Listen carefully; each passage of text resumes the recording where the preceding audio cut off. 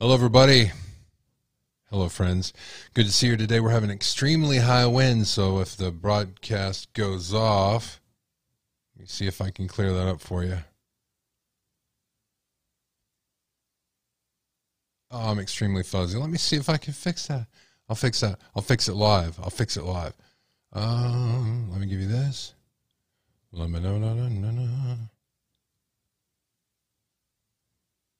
What is going on, you? My hand. See my face? I don't want to be blurry. Anything but that. Come on now. Come on, man. Yeah, this is my auxiliary camera. My main camera is working. But, really, let me just deactivate it. Hold on.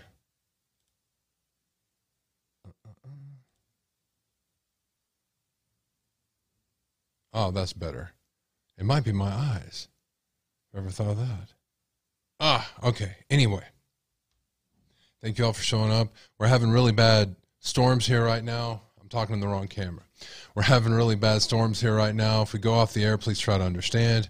There might be something going on with the stream. We're sending it to YouTube. We're sending it to our website, midnightred.io. We're sending it directly to you. Before we start here, let's talk about our executives. Yes, let's do that.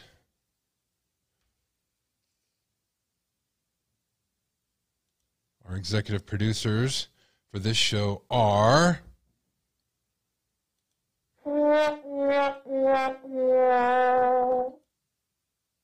don't have any executive producers. If you would like to be an executive producer for this show, all you have to do is a $20 donation or more makes you an executive producer. And what you get with that is you get the title of executive producer for this show. If we had producers, maybe we wouldn't be having these problems. I'm just joking. That helps keep the show on the air. I mean that. You guys have probably noticed that you're starting to get some commercials in some of our videos. Well, YouTube had released them for monetization now, so that's good. But they did it after we got a bunch of views, so it really kind of doesn't count. But your guys, your continued support helps keep this show on the air, and I mean that. And not only monetary, but also your interest, your thumbs up. If everybody's in there now, please thumbs up. If you haven't and you're watching this for the first time, please subscribe. You hit that bell, and that way you'll get notifications so you can join in the conversation. I really want you guys to join in the conversation. That's why I'm here. We're going to go more into free speech today, and that is a pillar of our show here. It doesn't matter what denomination of political beliefs you are. Everybody's welcome here, and I mean that. I do want to tell you this, though. I called down to Moscow, and I talked to the chief. I said, old Jerry Claus is hearing on the street that people don't appreciate the police department saying a bunch of negative things about the cyber sleuths, and then all of our goofy tips, G-A-T, goofy-ass tips, and then asking us for more tips. I told him he's been a very naughty boy. And if he doesn't stop it, he's just going to get a dump of coal in his stocking. But rest assured, he assured me that there was mixed messaging about that. He's in charge of the messaging, but that didn't come from him. But yes, he does want our tips. He said he'll take our hairy tips, our saggy tips, our purple tips, our upside down tips, our large tips. He'll take your small tips, your sideways tips, your tri-tips, your loose tips, your tight tips, your frosted tips, your rough tips, your smelly tips, your smooth tips. Well, you're a good man, Chief. Merry Christmas.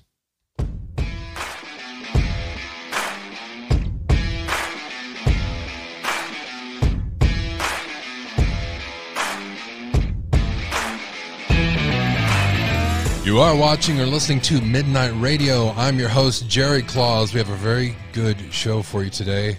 It's packed. The show's going to focus today on you guys, too.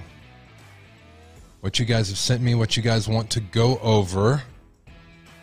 That's what we're covering today. We're going to open the phone lines, and I want to have a conversation with you. That's what this is all about.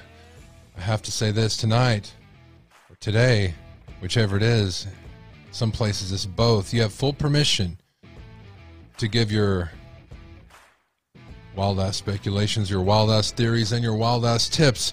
This is where they belong, right here on Midnight Radio. Before we go into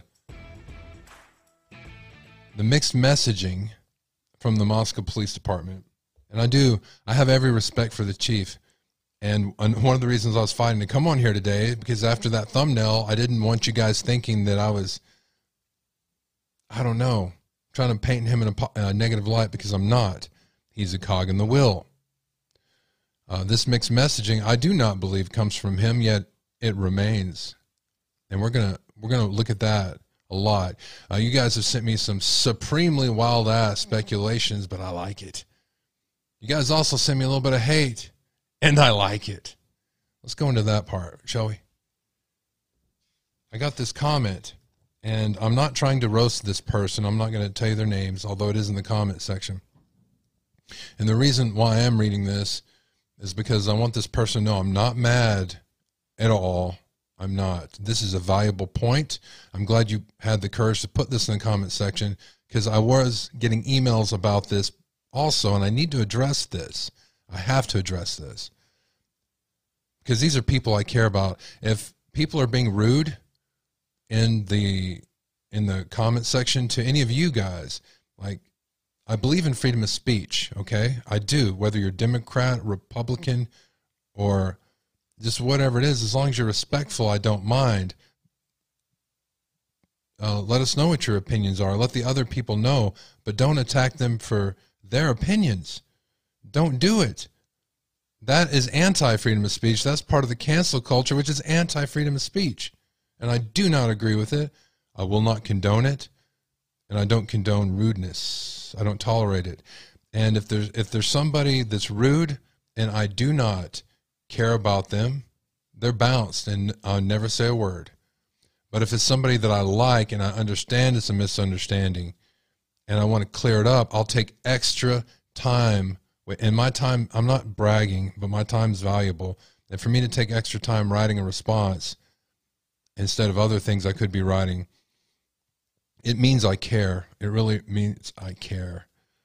And I do care in this case, and other people have brought this up. And this all stems around what I said about the FBI. All right? So let me read this for you. The FBI is not corrupt just because you do not like them investigating fascists, insurrectionists. The problem lies in the system, needs solid checks and balances that rest in an apolitical state. They have followed the gentleman's system, but that's only as good as the people and leaders, which were severely infiltrated in 2016. You should not collectively say the whole FBI is POS. It's not true. It spreads more disinformation into the already hyper-coagulated extremist lie spin cycle. Extremist lie spin cycle. Or if this is your kind of channel, just say so I can check out. This is my response. This is not fair. My views are not about politics. You are saying, because I said I think the FBI should be disbanded, I said the whole FBI is a POS? I don't speak that way. If somehow I did say POS, forgive me, but I couldn't find it. Come on. You said the FBI is not corrupt just because you do not like them investigating fascist insurrectionists. I never mentioned this. Are you assuming MAGA and magma and are trying to hurt my feelings with these words? You said you should not collectively say the whole FBI is a POS. It's not true and spreads more disinformation into the already hypercoagulated extremist lie spin cycle. Because I state my opinion about the FBI and it is different than yours, I'm spreading misinformation? I am truly disappointed in the last thing you said the most. If this is that kind of channel, just say so I can check out. So instead of having discourse, you threaten to leave because of my opinion. From the beginning, I have stated I am about free speech. Freedom of speech is something I hold so seriously, I have fought and risked my life for. If I had to sum this channel up, there it is. Have you read the Twitter files? Do you know what they are? Good recent example of FBI involvement in stifling freedom of speech. Do you realize what they've done? This is something that violates the Constitution and puts your liberties at risk. This is 100% illegal, dear lady. Me stating my opinion is not, nor is you stating yours. If my stated opinions utilizing my freedom of speech has offended you, I am sorry you feel that way.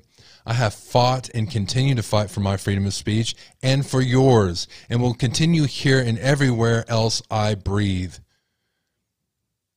I spend extra time typing this response, not because I'm mad at you, because I like you. I don't blame you for having categorized my statements into belonging to different political ideologies than your own, thus activating your fight reflex. This is a trick the political system uses on its constituency and is derived from psychology and sociology and finally carried out by writers like me. In our upcoming writing class, this is a topic we will cover. In January, I hope to see you there. I believe you would make a good writer. You have a lot of passion. You just need to work on getting your facts straight and not publicly stating false assumptions as fact. With all respect and all my best. P.S. If you're still mad after reading this or hearing this, would you please call 325-261-0892. That number is 325-261-0892. And tell me about myself before you leave, because we have a holiday special, a New Year's holiday special. It's called I Hate Jerry. And for those of you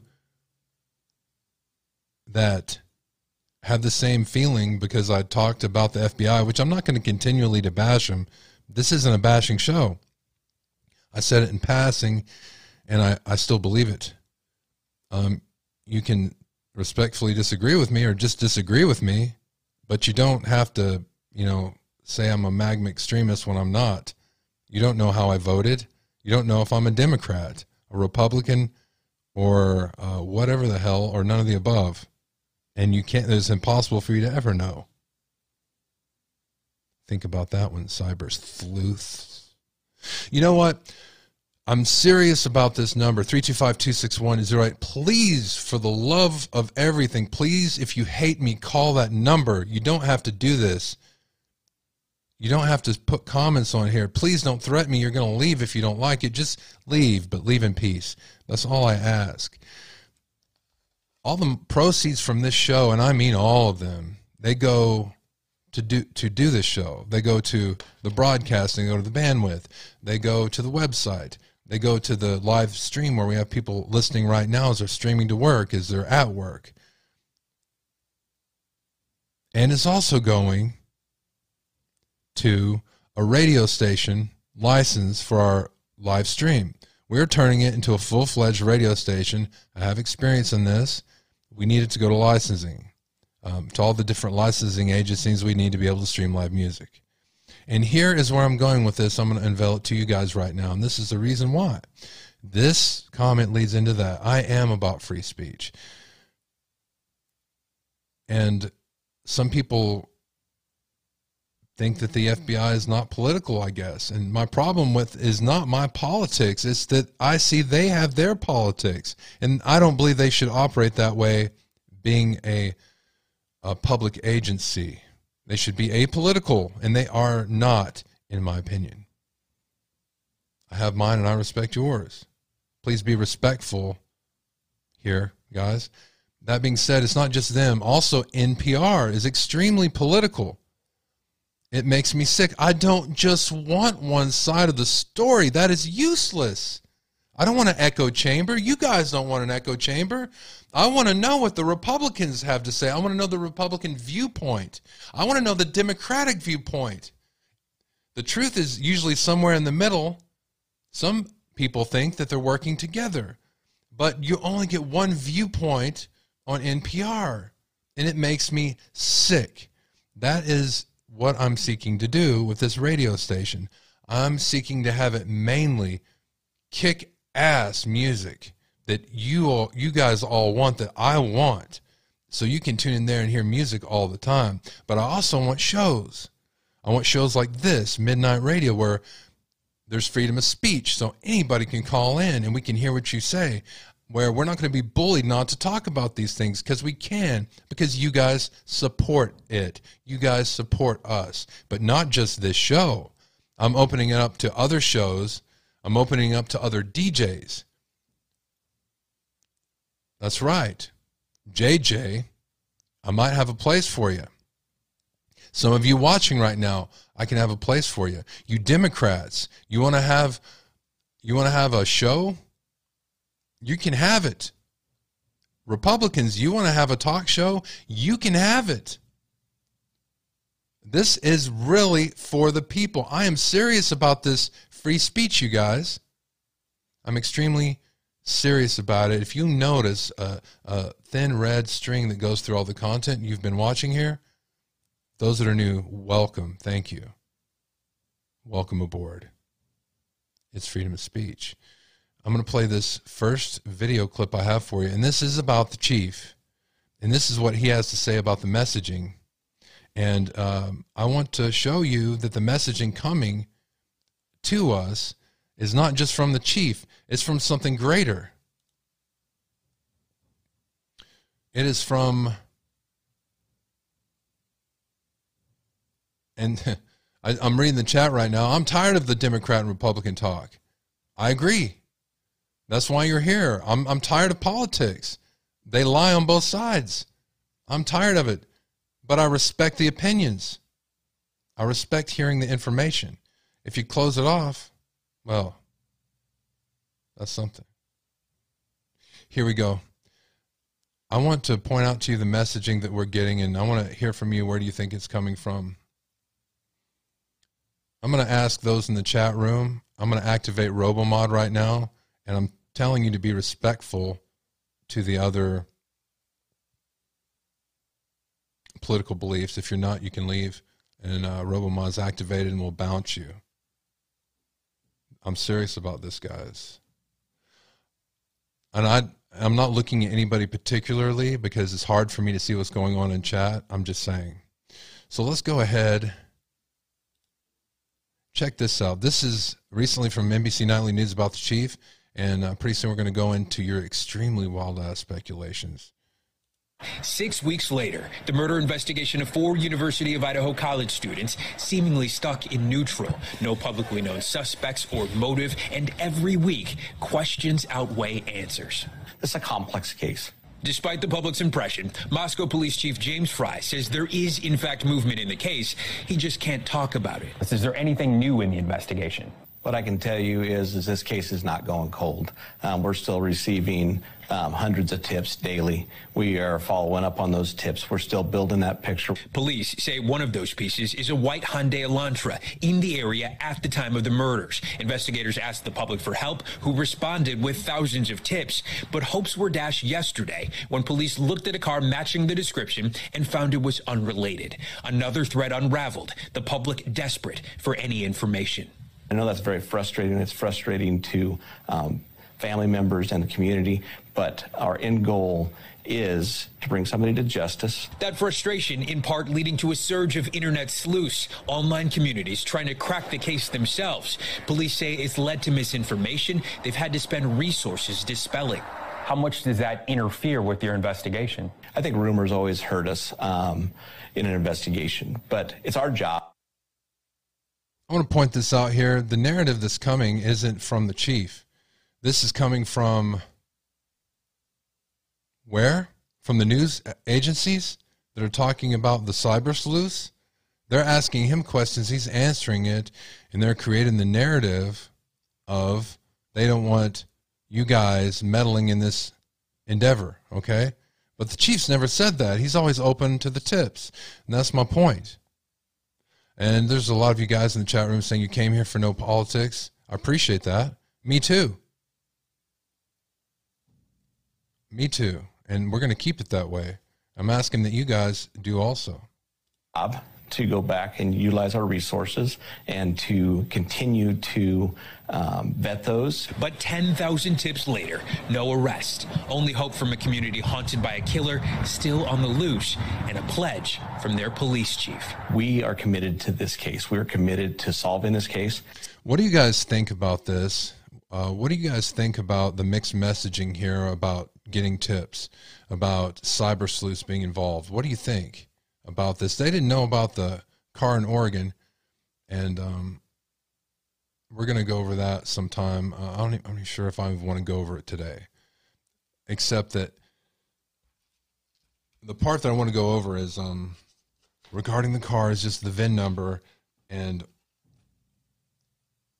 the cyber sleuths that got the VIN and looked at it, and how the VIN is different than the license plate, and how they came up with the name erroneously that wasn't even connected to the VIN number. Makes my eyes cross, but we're not talking about that today. Somebody's asking, is this even live? Yes, it's very live. Now, the optics. Look, politics play into everything, Jennifer. And what we're seeing here is this local cop, the chief, Fry, has been getting heat. It's Politics, too slow. You go. got too many people saying different things. You're not capable of doing this. He's got somebody telling him about the media, or he's checking it out himself. What does a statement like that mean to you? Well, he wants to make it very clear that they have prosecutorial jurisdiction, that this is their case, it happened in their town. But make no mistake, they are partnered very closely right now with the state police, and there are 60 FBI agents on this case. And I assure you, the analytical group and the support group within the FBI that has lent themselves to this case is not being run by that chief, but rather being run by people in the FBI. Now, Jennifer, on this point of, advocating for the job and how it's being done, I have used the Gonsalves, Kaylee Gonsalves is one of the victims, obviously. Her family hired a lawyer. I've had him on a couple of times to talk about it. You say it's a dicey proposition when victims' families have an... That's a good point coming from the chat room. I am looking at it right now. It's saying... I think it's super bad how they didn't investigate the dog skinning. I completely agree. I heard that on JS's channel that he interviewed the lady who got her dog skin is very revealing. And I'll tell you what, I'll look at, you guys want to go over that, you can send me the link right now in the email. That's midnightrad.io101@gmail.com. And someone's asking, is this live? Jerry's live light isn't on. It actually is on. You just can't see it. This is a different camera angle. So there's that. Attorney, and they're weighing in the way this counselor is. Why? Because it's taking away from the case the time that law enforcement is spending answering requests of this attorney, having meetings with this attorney, and so on and so forth, is only taking away from manpower that could be otherwise used to solve this crime. Right. Now, look, I hear you about that, but I also see their side of it. They're desperate. They get misgivings. They're not getting communicated with. I understand why you're going to start to feel aggressive about that. Now, Joe, there are a lot of people who are aggressive in this situation. We have this emerging true crime investigator digital reality where people are looking at this stuff. Again, this is the narrative about you kids meddling, and it's not coming from the police department, except for that one woman that answered the phone. She can't stand your ass. Other than that, it's not coming from the police department. It's coming from the media. And the media gets their marching orders from who? Who? Go ahead. Answer. Please, class. Somebody. They get it from whoever pays them to do the show. Their advertisers, whoever that may be.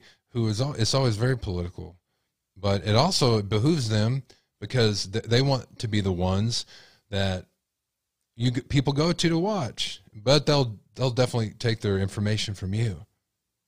And we'll go over that pretty soon from you, girl. Banfield. 24/7, and in some cases they've scrubbed up some media information that have added to the understanding of the context of what happened that night. But you believe it's a slippery slope, that sometimes help can be too much help. Yeah, just look at the sheer number of tips they got. 10,000 tips on this case. And the question comes down. Oh, really? You don't want tips, or you want tips? Do you want tips? You don't want tips. You want tips? You don't want tips. Take that. Make up your mind. Down to how much of value do they have? And for the police part of it, they have to answer out every one of those tips that come out. We'll vet them out. If it means something, then they need to go and do that. That's why I think we saw even more FBI agents were added to the list, right? So it's always better to have more added than subtracted, because that would have been a bad sign. But the problem that you're dealing with is the sheer amount of information, and how much of it is really going to amount to anything. And that is something that, this is a day of reckoning, I think, this case too, about how much pressure that we've seen put onto this police department and the state and the FBI in regards to it. And it is immense. Hey, thank you for watching. He gets me every time with that crap, I swear. All right, there we go. Again, we're running things kind of on the fly here today, whatever's going on. Because we're having a real bad storm. Somehow it knocked out my main camera on my auxiliary. But that's all right. We're going to get our software engineer, Diego, on it. I don't think they're having bad storms in Florida. I want to hear from you guys on all this. You guys are bringing up things in the chat room. You're bringing up the skin dog. For example, call in and talk to me about that. It's a conversation, guys. It's not just me. I know some people might think it's the Jerry Diarrhea Mouth channel. It's not. It's a conversation with us. It's a conversation with them. Let me see. Let me play a few voicemails right now, and then we're going to go into our next breaking story that just came from News Nation. It's a News Nation heavy day, but it's going to be heavier while that's speculation. I swear, you guys made my eyes cross, which is awesome. I like it.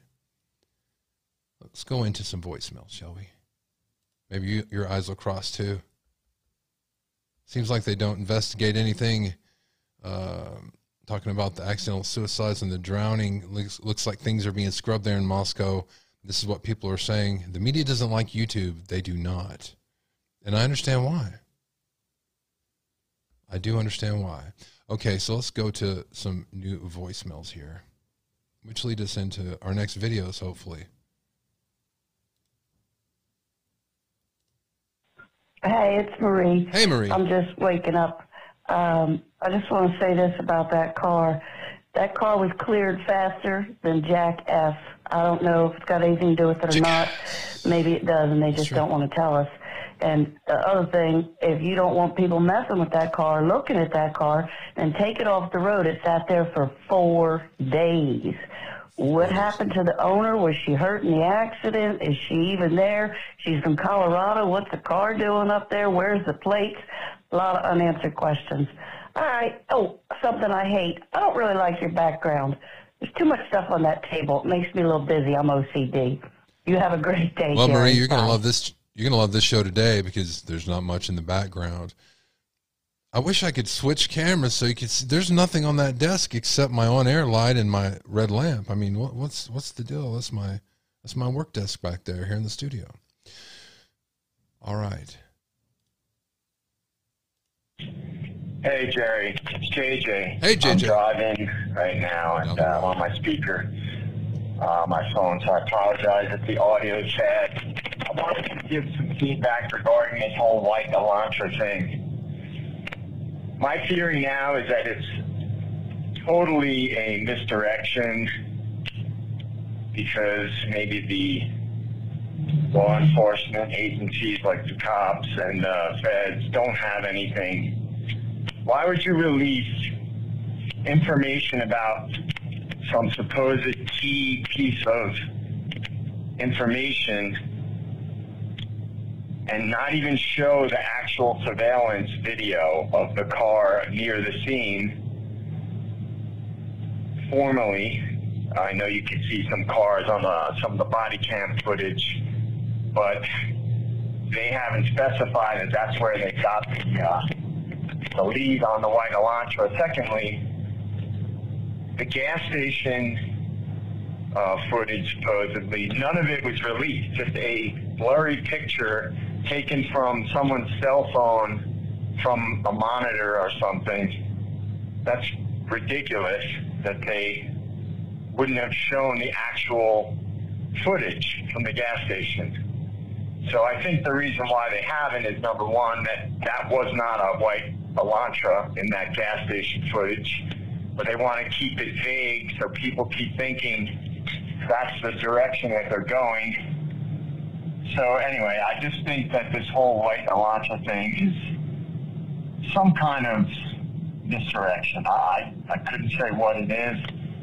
I have some wild-ass speculations as well, which I'm reluctant to voice online, but maybe I'll email you. I wish you guys would call in with that today. Otherwise, love the show. Keep up the good work. I really don't see what you guys are talking about with the desk. I don't know if you're joking with me or not. There's like nothing on there except equipment that has to be on there. Nevertheless, I digress. Is live tonight at the murder scene. Alex, Your we've girl, been hearing a lot in the last 6 weeks about surveillance video, a white Elantra, tips and evidence collection. But one thing we have not heard anything about is the murder weapon, the knife that was used. And today you found out something pretty darn surprising from some of the local stores around town that sell knives. Tell me what you asked and what was answered. Yeah, exactly. Right now we're dealing with a period where we don't know all that much new information from the police unless they give it to us. Jack. And right now, today, we didn't get any new updates. And so we were digging into what... Then what are you talking about here on the news if you don't have any new updates? Maybe that's a good thing, man. I got some crazy updates. We do know something that we learned at the very beginning of this investigation, what police believe was the murder weapon. They call it a fixed blade knife. I wanted to find out just how easy it is to get one. Are you kidding me? You're buying a knife? In Idaho. Detectives are back to square one, sorting through more than 7,500 emailed tips, more than 4,000 phone tips, and more than 4,500 digital media submissions, all related to the information they have put out publicly. A white car, an approximate time of the murders, and a suspected weapon, and a fixed blade anywhere. And you don't even need to be 18 to purchase. Knives. Are you kidding me? You could use... say they may... What does this have to do with anything? You could have got a sharp stick to commit a murder. The Garden State Killer and Ted Bundy both used firewood a couple times. Are you going to do a story on that? And you're telling us not to do stories and have tips. America needs us. We are America. What do you got to say for yourself, man? He'll probably win a Pulitzer. It's brought to these families, but even Come still, on, man. Moscow police say they have no suspects, no persons of interest, at least that they're letting us know about. Be ashamed of your damn self. So interesting. Look, I know that knives are common in Idaho. It's a big hunting area, so it's not unusual to have a lot of knife stores. But knives are common everywhere. You use them to cut things. You were able to at least get to 3 of them today. All 3 of them said they'd been visited by the police. That's correct, right? Yeah, that's absolutely right. They said at some point over the last 38 days, they've been visited. What are they doing? Are they going to these stores and saying, hey, did you sell the knife to the murderer? And they're like, well, no. All right, sir, thank you for your time. By police and, again, just trying to hand over whatever they could to help provide more context to the police. So, but the weird thing is, and correct me if I'm wrong, Alex, because this was astounding in your reporting today, that the police did not ask any of the store owners or managers or workers that you spoke with today. They did not ask them if they had sold a particular kind of knife. That question was not asked of the places you visited. Yeah, I had visited a hardware store, an antique store, and a sporting goods store. And from the owners, the managers, and the employees I spoke to, they all said that when it came to around the time of this murder, the police did not ask them what... All right, I'm going to have to boot you off the show here. I'm sorry. I'm sorry for your loss. Yeah. What is going on here? What is going on here? Maybe it's a good thing we don't see Banfield have information about this every day, because if she did, it'd be more diluted than it is now. Well...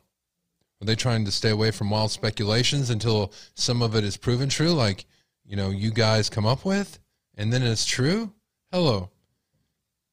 What kind of show would you have if you could not talk about what you wanted to talk about? what kind of show would it be? You know, here's the Banfield show. You go in there. Here's a list of stuff you're talking about. Well, thank you. Basically, all I did was show up in time and read my teleprompter. All right. I'm going to give you guys some useful information here. And this is from Brian Enfield. This is also from... So this is the house behind me that you've seen so much of. This is the house where the murders happened. Useful Crazy info. that it's now been I came up with 37 something. days. We want to show you. I came up with something watching this. Here, keep in mind it's light out now. It's snowy. It wasn't snowy. So I don't know if you guys saw this, but there's a point in here I want to show you. And this goes into the voices that we heard on that cop cam video. But I want to show you this. He's going to actually drive the potential way that the killer might have driven. And this is important. I'm going to show you right up here. When the murders happened. But we want to show you what it would be like driving out of here. Everything on both sides of the car and all the chances that the person may have been seen leaving the house. Again, keep in mind, different vibe in the middle of the night. So come down this way. This is a little alleyway in front of the house. You can see there's houses on both sides, apartment buildings. Scoop between these two cars here. These are reporters. Turn out here. Most of these are students that live in this area. All right. That's the Sigma Chi house right in front of us, Ashley. Do you see that? And then this is Taylor Sigma Ave. Chi. So we turn on Taylor This is Ave how here, far it Sigma is. Chi house. Banfield, which we've talked about. Banfield. That was a body camera video, and there was someone behind them saying, "Hey, quit it." Look at all these apartment buildings. Ton of apartment buildings. Ayan on the Hassan. right. Remember, there's one building where we found out they gave up video. They had a camera that was. Brian is like hauling butt going through the snow. I'm I thought he was going to wreck. Personally, I got nervous. The university, I'm sorry, Brian. Yeah, this is a producer. I just want to let you know you're driving a little bit. Could you just slow it down a little bit? Could somebody? Can you hear me, Brian? Could somebody slow Brian down? Brian, slow it down. And a lot of students that live in this area. A lot of snow now too, by the way. Again, remember it wasn't. Man, like it looks this, cold, doesn't it? When the murders happened, there wasn't really any snow. There's been All right, so Brian, much we're snow going to change it. We're going to go back to the studio, okay? I'm afraid you're going to wreck. In this direction as we continue. Is he still down talking? Taylor Ave. Does he know the... And then right up here is the intersection with 95, which is sort of the main drag that goes through Moscow. All right, make sure you show them the cameras. You've got the 76 gas station and the A&W all the cameras on the right that there here. You remember we confirmed that police got video from that gas station of something that was white. Yes. And then this is Highway 95, sort of the main drag. We've seen this picture before. If you go right here, it kind of gets rural out there. It goes right outside of town. If you go left, which will go left, I want to show you how much action there is over here. A lot of action. Again, busy. More apartments. A camera right there. I noticed at that apartment. See that camera? Building, facing the road. There's a lot of cameras. They have a lot of information. University of Idaho on the left. Stores. You got a pizza. All right, Brian, we're taking it back to the studio. Thank you very much. That's Brian Inton, everybody. Not always useful information, but a lot of times, sometimes it is a little bit useful. Thank you, Brian. There are cameras everywhere that have been covering this case. The police have a lot of information. There's a lot of information. I heard that they're still processing at the scene. A lot of us people, a lot of us think that the white Elantra is fake. Some of you people feel like it is real, of you people. Some of us feel like it's real, and you'll notice it kind of cancels out everything, right? As far as our interests here. I don't have anything more in the Elantra. I do have information about, and I couldn't find the link anymore, but there's a YouTuber that saw it on the side of the road, and they actually have footage of them getting the VIN number from that specific car. That's what I heard. I don't have that footage because I can't find the link. It disappeared in the room, in the comment section, but that's okay. I don't think we need to talk about the white Elantra anymore unless it comes up again. How they cleared it so fast, I'm not exactly sure. I got a lot. I got doors and shutters and all kinds of things slamming here.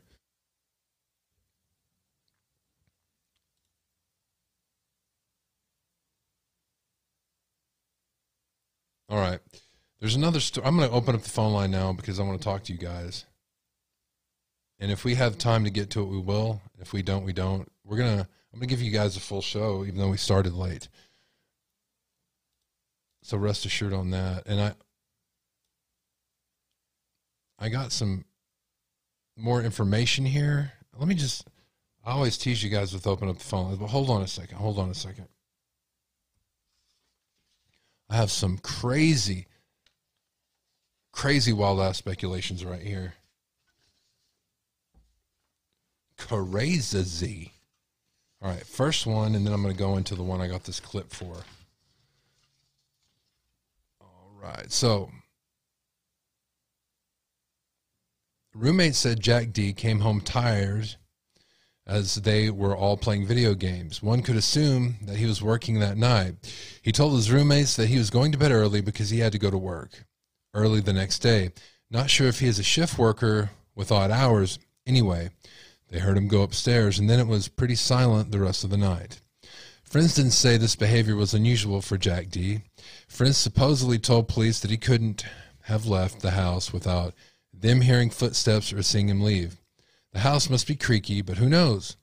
Leaving the house via the roof is plausible, but it doesn't seem feasible that he could raise himself onto the roof upon his return. That would take some strength, and he has the body of a 12-year-old boy, like zero muscle mass. Also, Kaylee was known to call at all hours of the night, according to her sister. It was known that Jack would turn off his ringer to sleep without being disturbed, according to reports I've seen. There was no mention of picking up the dog at that time. Yeah, last episode, I misspoke and said Jack was picking up the dog from Maddie. I meant Kaylee. I misspoke. If you've been watching the show for a while and I've been speaking about this particular case and researching it for 25 days in a row, I've got it right every time except for last time. Thank you guys for correcting me so I could correct that in the video. So again, a lot of you guys, I don't want to say that. A lot of us are thinking that Jack D, it's got to be Jack D, it's got to be Jack D. And they say it's not Jack D, but they keep really reiterating it's not Jack S, you know. Jack D.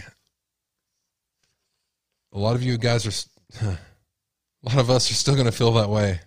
Is he innocent? I don't know. Is he guilty? I don't know. I'll tell you what. I got this, and I don't know if it's true or not. This is a wild-ass speculation you guys sent me. And I want to go over this really wild stuff before I open the phone lines because I want to know what you guys think about it. And because I respect all of your opinions, I'm almost like a blank slate when it comes to opinions, unless I've experienced it. So, for example, you guys in the chat room are saying you don't like political talk. That's fine. We'll put up a poll about that, and if you don't want that on the radio station, then it's not there, no problem. Because really, I don't like it either, but it's about you guys. It's about you guys thinking that Jack D's involved. It's about you guys giving me this information right here. There's a link to a video. I'll put it in the show notes, but I'm not going to play it here. It's so far out there. I'm not comfortable playing it. So see the beginning of this video. It raises Dylan Mortson saying she actually did not have her bedroom on the basement level, rather on the second floor where Ethan and Xana were killed. The screen is out on Dylan's bedroom.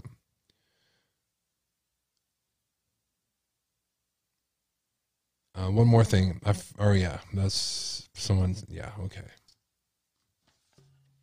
So there's that.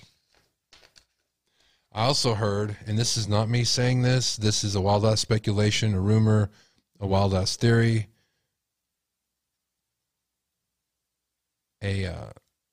what is a DAT? A damn-ass theory? That doesn't make any sense. Anyway.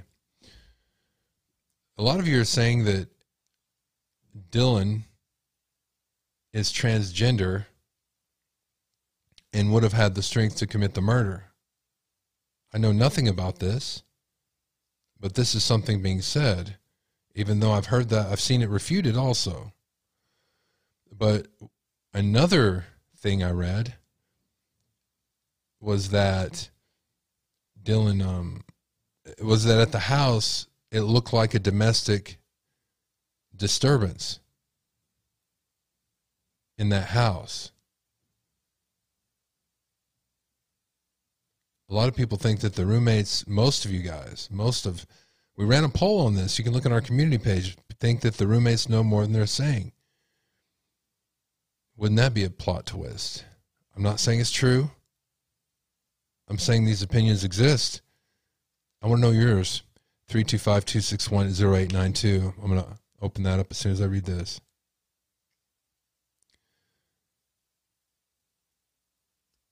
Using the Wayback Machine, this person discovered the University of Idaho's website was down during the murders.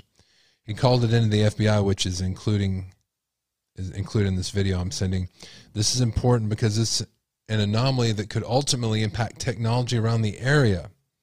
Because I'm not as computer savvy and he explains it well, I linked the video. Plus, you get to hear the FBI tip line. Side note, can you imagine being a call center agent for the FBI? What happened to you at the FBI school that sent you all the way to that position? Anyway, it could be important.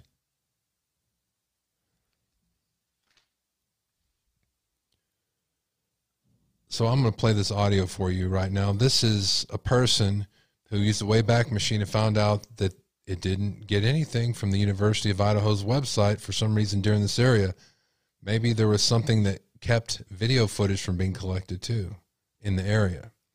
Here's the call that this person made to the tip line. We'll listen to a bit of it and then we'll take your calls. To their domain, if that's happening, that happens oftentimes in technical environments and infrastructures like this. And that's the problem. And when you have an anomaly like that on a large website that should have resiliency, even if they were doing maintenance at that time, I thought it would be just as equally important to report to the FBI as a weird glove found almost 2 weeks later. So I'm going to play that call. There are periods of this call when I fast forward because, as Eva observed, it was a long wait time.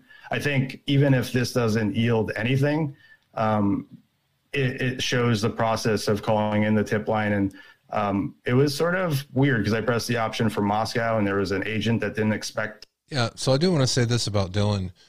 These aren't my thoughts. These are thoughts that were given to me. I'm going over the things I'm given. Does she look like a man? Not to me. I haven't seen a lot of footage of her. I should bring up a picture where she's on the side. She looks aquiline. You know, she has strong features, you know, strong chin, not chin, but a mandible ridge. She has strong features, but there doesn't necessarily look like a man to me. So these are just things that are going on. Let's return to this phone call. What else are you guys saying in the chat room? We got some interesting stuff. I really wish you guys would call when I open it up. Yeah. Moscow is sort of like generalized, but here we go.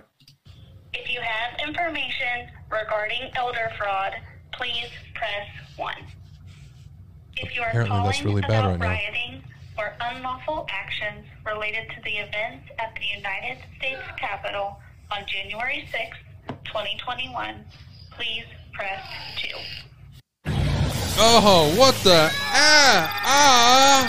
Come on, man. Oh. If you have information regarding threats to election administrators, please press 3. If you have information regarding the Moscow, Idaho homicides, please press 4. For additional cases and other... Please provide the zip code of the area you are calling from now. Oh, it blurry. I've had one too many mineral waters. One moment while I transfer you to the next available representative. Your call will now be recorded. Press 1 to learn how to submit a tip online. After the instructions are... All right.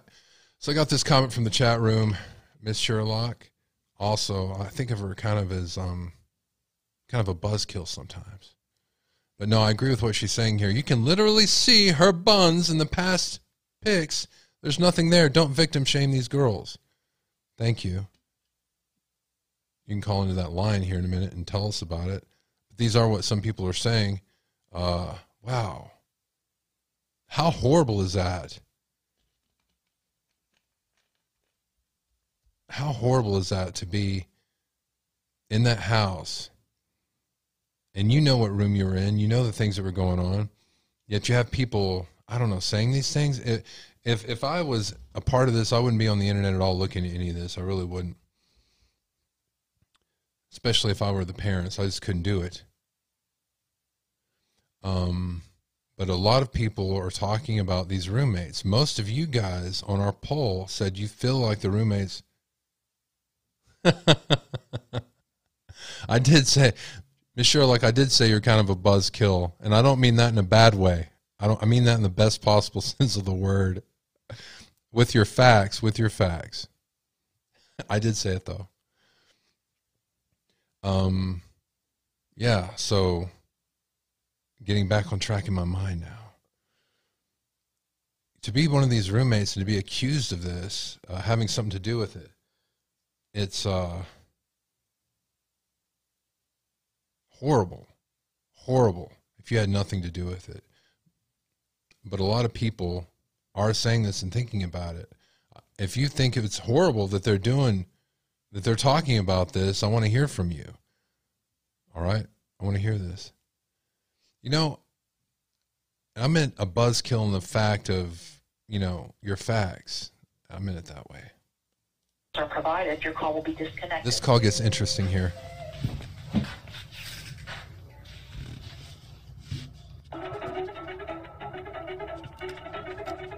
This part is fast forwarded 4 times the regular speed, so you guys didn't have to sit here listening. And you guys do a baseline for how long the tip line takes.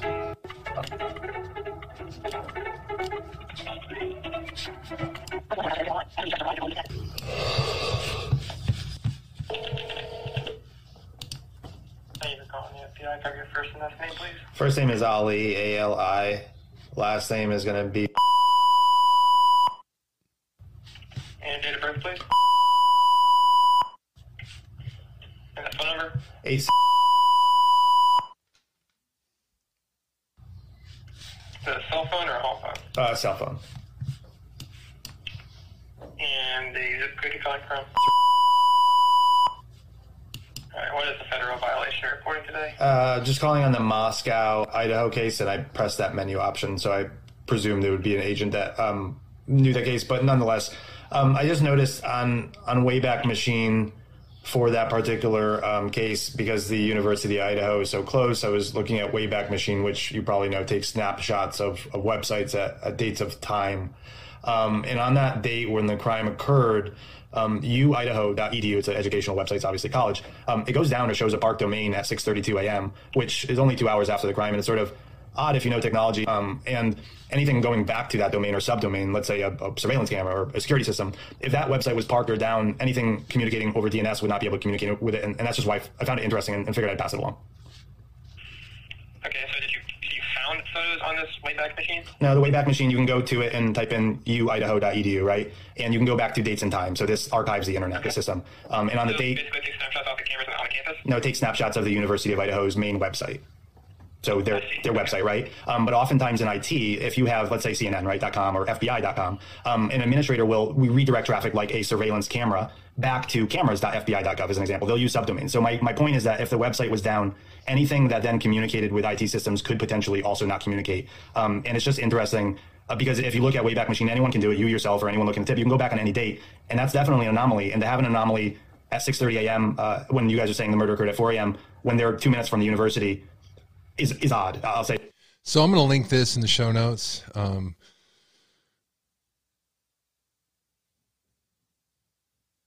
right, I'm going to open up the phone lines. I want to hear from you. I want to know what you guys think about these different issues that we're talking about today, about these different rumors, these different Wild West theories, these different Wild West speculations.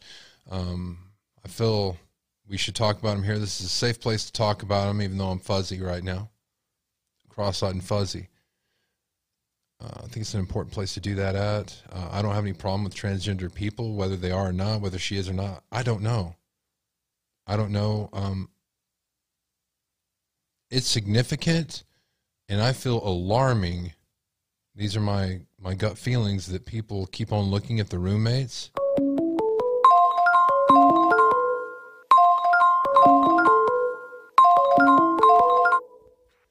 Midnight Radio. Hello, Jerry. Hello, who am I speaking to? First name. Leanne. Or you can always use your handle on the chat room. What? Well, it's Leanne. Okay. What state are you from? I'm in Texas. We're getting unmercifully pounded right here where I'm at. Well, I'm kind of more centralized, so it's heading our way. What's on your mind? I wanted to call in because I've been following the story from the very beginning, and I kind of got into it to get away from politics because that seemed to be consuming everything, and I'm kind of done with that. Hate it. Yeah, I got to do something else.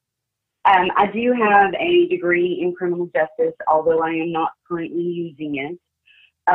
So, you know, true crime and stuff, it's just, I'm very interested in it. I have a brain where I know there's a reason, I know there's a rhyme, and I want to figure out what that is. And this one was especially horrible because, I mean, 4 kids living their life, and then it's just over like that. It's kind of hard to wrap your brain around that. But from the beginning, I have had a deep gut feeling, and this sort of touches a little on politics, I guess, that I think that frat is involved. I remember when it first came out, I did some research. Can't find it now because everybody's locked down their social media. But there was a Jack K. And when I looked at his social media, he was in a fraternity, and there was a lot of stuff that they were posting, like making movies. And it made me remember a case in Idaho, maybe 10 years ago, where 2 boys stabbed to death a friend from their school, a girl who was house sitting, because they were interested in making murder movies and they wanted to feel what it was like to murder someone. Oh, Lord. And so with all the back and forth and the changing of the narrative with the police, something in me screams they're hiding something. Otherwise, they would come out and say, look at the serial killer and we don't know where they are. We're looking for them, you know, give the public a heads up so they can be safer.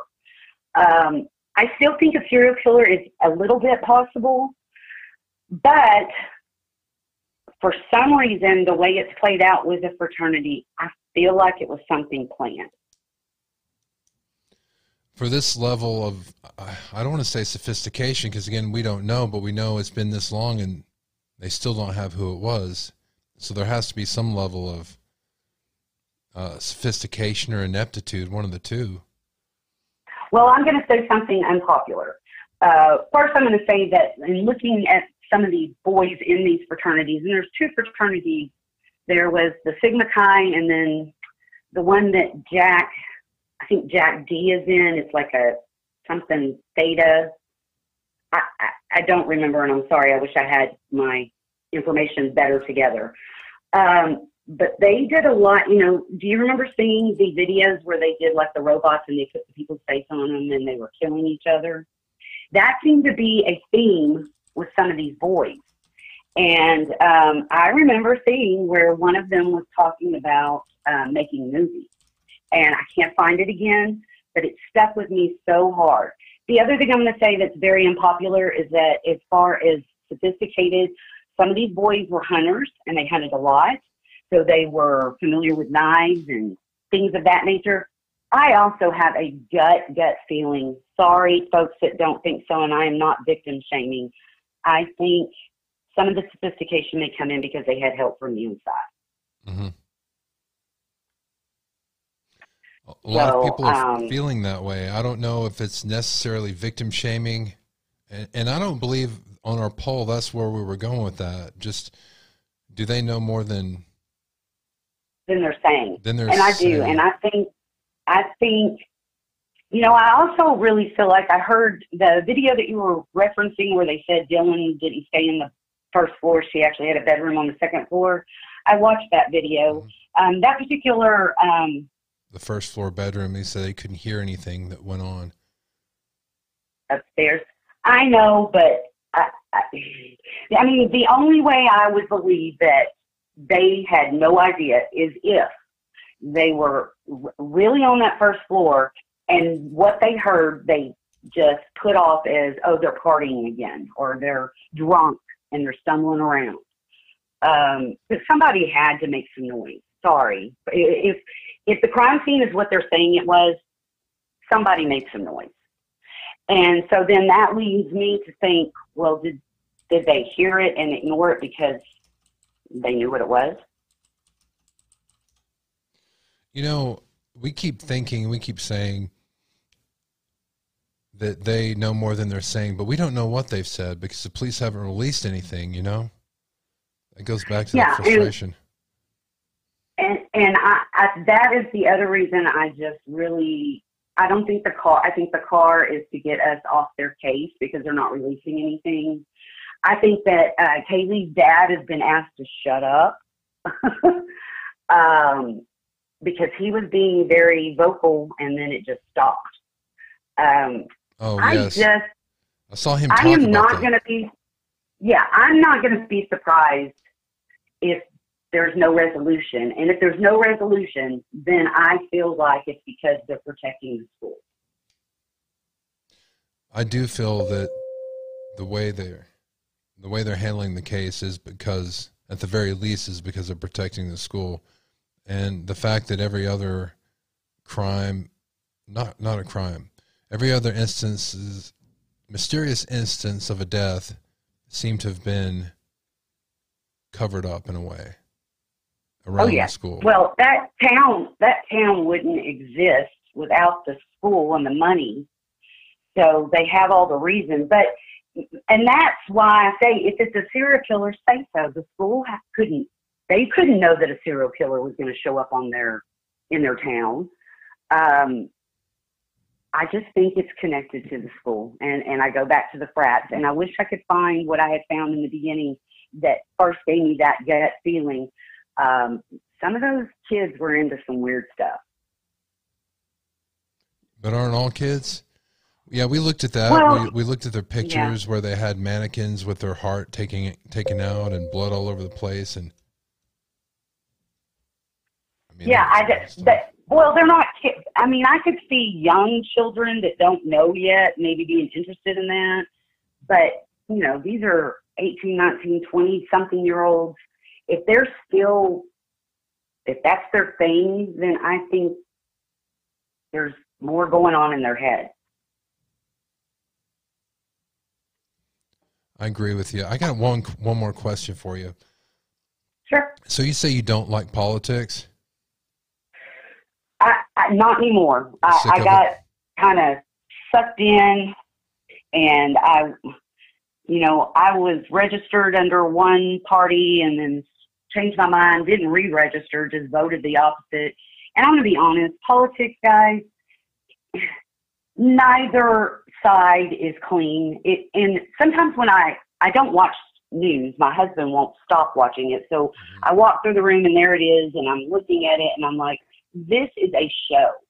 These people are making millions of dollars to go on TV and play war games and make a show. You know, and an interesting part about it, I completely agree with you, and I think a lot of people feel that way, even though it's not reported.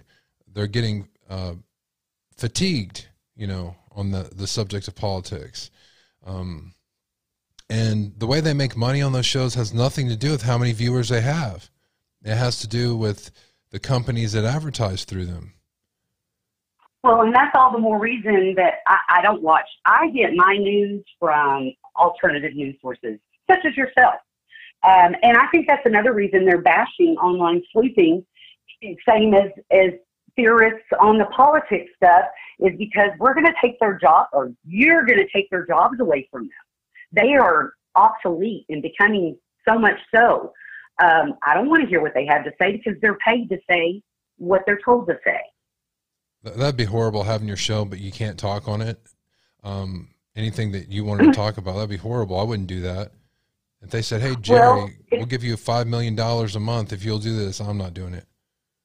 Oh, these people are, let me tell you what, and not to bring this in because I know people are religion. I'm very religious. I believe in God. It is the first and foremost thing in my life. I walk with God.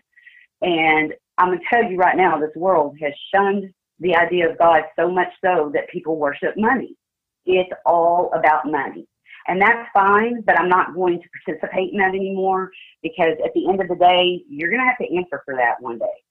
And if you were willing to get on TV and lie to people and spew things for money, you're going to have to answer for that one day. I'm going to put, well, let me ask you this too. When I talked about the FBI yesterday and my disdain for them, and I think I've done that a couple times, was that overtly political? Well, I guess if you, okay, I'm going to take my father-in-law, for instance. Mm-hmm.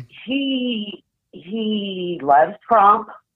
He hates the person currently in the White House, but he took every single solitary vaccine and the boosters, and he thinks Zelensky is a hero. And I think people have the mentality, he doesn't think that the government would lie to us, but he's old and he grew up and you listened and they were there to protect you. And I'm going to tell you that that's not true. And if people are looking to the government to protect them and guide them, people need to start thinking for themselves. Those people are out for themselves. They could care less about us. And that's a scary thing to realize, but it's true. I don't think it was political. I think it's true. I don't think every human being in the FBI is a bad person. I think the ones that are really in there for the right reasons have no choice but to just stay silent, or they're going to lose their job or be crucified in public. Yeah, definitely. There's I didn't mean for it to be overtly political. It was just opinion about that organization as far as I thought, but people were, I guess they were saying I'm MAGMA, which couldn't be farther from the truth. I'm like, what? I'm not either. I don't mind people I'm disagreeing. more independent. Yeah, I don't mind people independent. I don't mind people saying that I disagree and that's crap and I love the FBI, but to put political beliefs on me that aren't there, I was just shocked. Well, Jerry, you have to remember this too. This day and age, it is hyperbolic. Everything is. We just made it through the pandemic, and people are still. Like I just heard this morning that they're saying that the COVID people with can't COVID say COVID, can't say COVID, can't say COVID. Sorry, people with that. Times. Sorry, people with that. It's getting back to pre-demic numbers. Mm-hmm. Well, but in there's also people with the flu. Well, the flu's back. Right. I'm sorry. I'm running out of time Yep. here. I don't mean to cut you off. No. I got other people waiting on the line. So, yeah, my main problem with these stories that I'm getting from the mainstream media and trying to steer away from politics, is they're telling you how to think, and they're trying. And I know because I'm a writer and I know the tricks, so I can point it out. They're trying to make you think that if you're speculating, if you're talking about this stuff, which is your American freedom to do, but they're framing it to where they're making you feel like it's a sin to do that. They're making you feel like you're a bad person for doing that, yet they still want tips. They still want information. But it's the media that's doing that, and it's horrible. And I just wanted to make that point. Thank you for calling very much. You're welcome, Jerry. Take care. Merry Christmas. You too. Yeah, guys, I don't know if us talking about not liking politics made it political some way, but yeah, my main focus is freedom of discussion, freedom of speech, freedom to share different ideas, not to have somebody steer the information. That's really disgusting to me. I got time for one more short call if somebody wants to call in. Bueller. All right, let me see if I got something. There's going to be a link in the show notes to everything you're hearing today. Critical thinking skills, not letting them think for you. No, let's not have that. Yeah, I think you guys are right there with me as far as not wanting any politics. I mean, it's not the place for it here. And I'm not going to talk about it again, by the way. This is the only time. If somebody else comes at me politically in the chat room, then that's a conversation we're not having. I'm going to see if you guys sent me any emails. Please.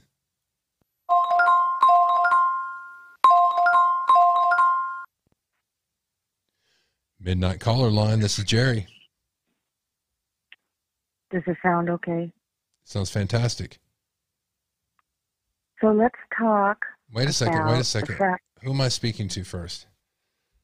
This is Lil J in Seattle. Okay. Hey there. Awesome. Let's talk about the frat house. Let's talk about the frat house. And Jerry, the only thing I hate about your show is that you don't have a running tally of verified clues. Can we do that? You're in charge. You're kidding. No, I'm hired. This is a show about the people. It's a show from the people. I'm behind. So Actually, you've been doing this 25 days. You're I've right. only been doing this for a week. You're absolutely right about that. We should have. Wait a second. We do on our website, midnightrad.io. There's an article up there about this Moscow murders, and there's a running tally of verified clues. Mm-hmm. Have you read it? The spreadsheet? Have you read the article? The spreadsheet? There's an article and there's a spreadsheet. I check it every day. Did you? I check your articles every day. I think I made a mistake. More. I'm glad you brought that up. I need to update the running. I have the wrong spreadsheet up there. I don't have the one that auto updates. I throw myself on the mercy of the court. But you're right. Yes, I agree. Well, no, I have to take advantage and tell everyone if you get a booster, you're an idiot. That's all I'll say. I do want to ask everyone here, this is not a prayer chain, but we have a member that has someone having an operation. I want to encourage everyone to remember that person. So we're a support group, right? Yes, yes. To solve crime. We're a wild ass speculation support group. Yeah, so the general feeling, it's all we have is feelings, right? Because we don't really have the police. That's all we're allowed to have. But the general feeling, I really like the suggestion that somebody said that house is a fishbowl. Yes. And because it was such a fishbowl, there's got to be a whole lot of conversation about it from way long before now. So maybe we could go back in and look at the scuttle about that house before now, as far as we got an insight into the frat conversation about, what do they call that when you join a frat? Oh, you call an initiation, yes, pledging. So there is a big, deep problem that happened at the beginning of this semester, or at the beginning of something with Jack B. They're talking about him. They're pointing him out. They're calling names. I'm not going to repeat it. Thank you. But there's a lot of unkind guys all around there. So I just think it's failing not to be looking at the players around the board as though they're on the board. Why don't we set up a play board? A play board? Like what? Well, it's so easy to, if you look at the timeline and if you look at all the activities that are going around, isn't it possible to find out all the traffic that was passing by? You could figure out how many cars passed by. So like the police can narrow down actually how many witnesses they're really looking for. All the houses that were around, all the drivers and walkers that passed by, all the partiers. I think the police failed to not actually ask all those students that were walking around, call us now. The next day. I mean, what, the 12th? That is true. They didn't do that. Why? Why didn't they? It's because they were looking at something else. The immediate clues, if we go back to the very beginning I look at the list of immediate clues at the beginning. Are they still looking at those factors?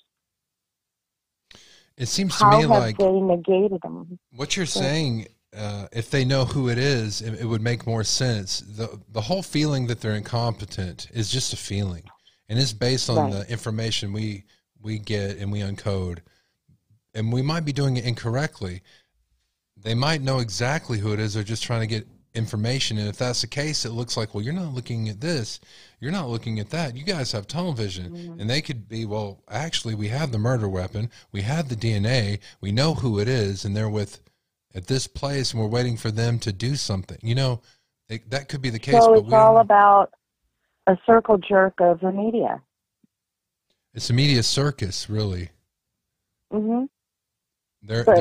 to take the focus away from what? Arizona.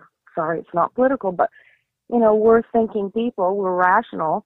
Why would agencies, all of these agencies, work so hard to hide evidence?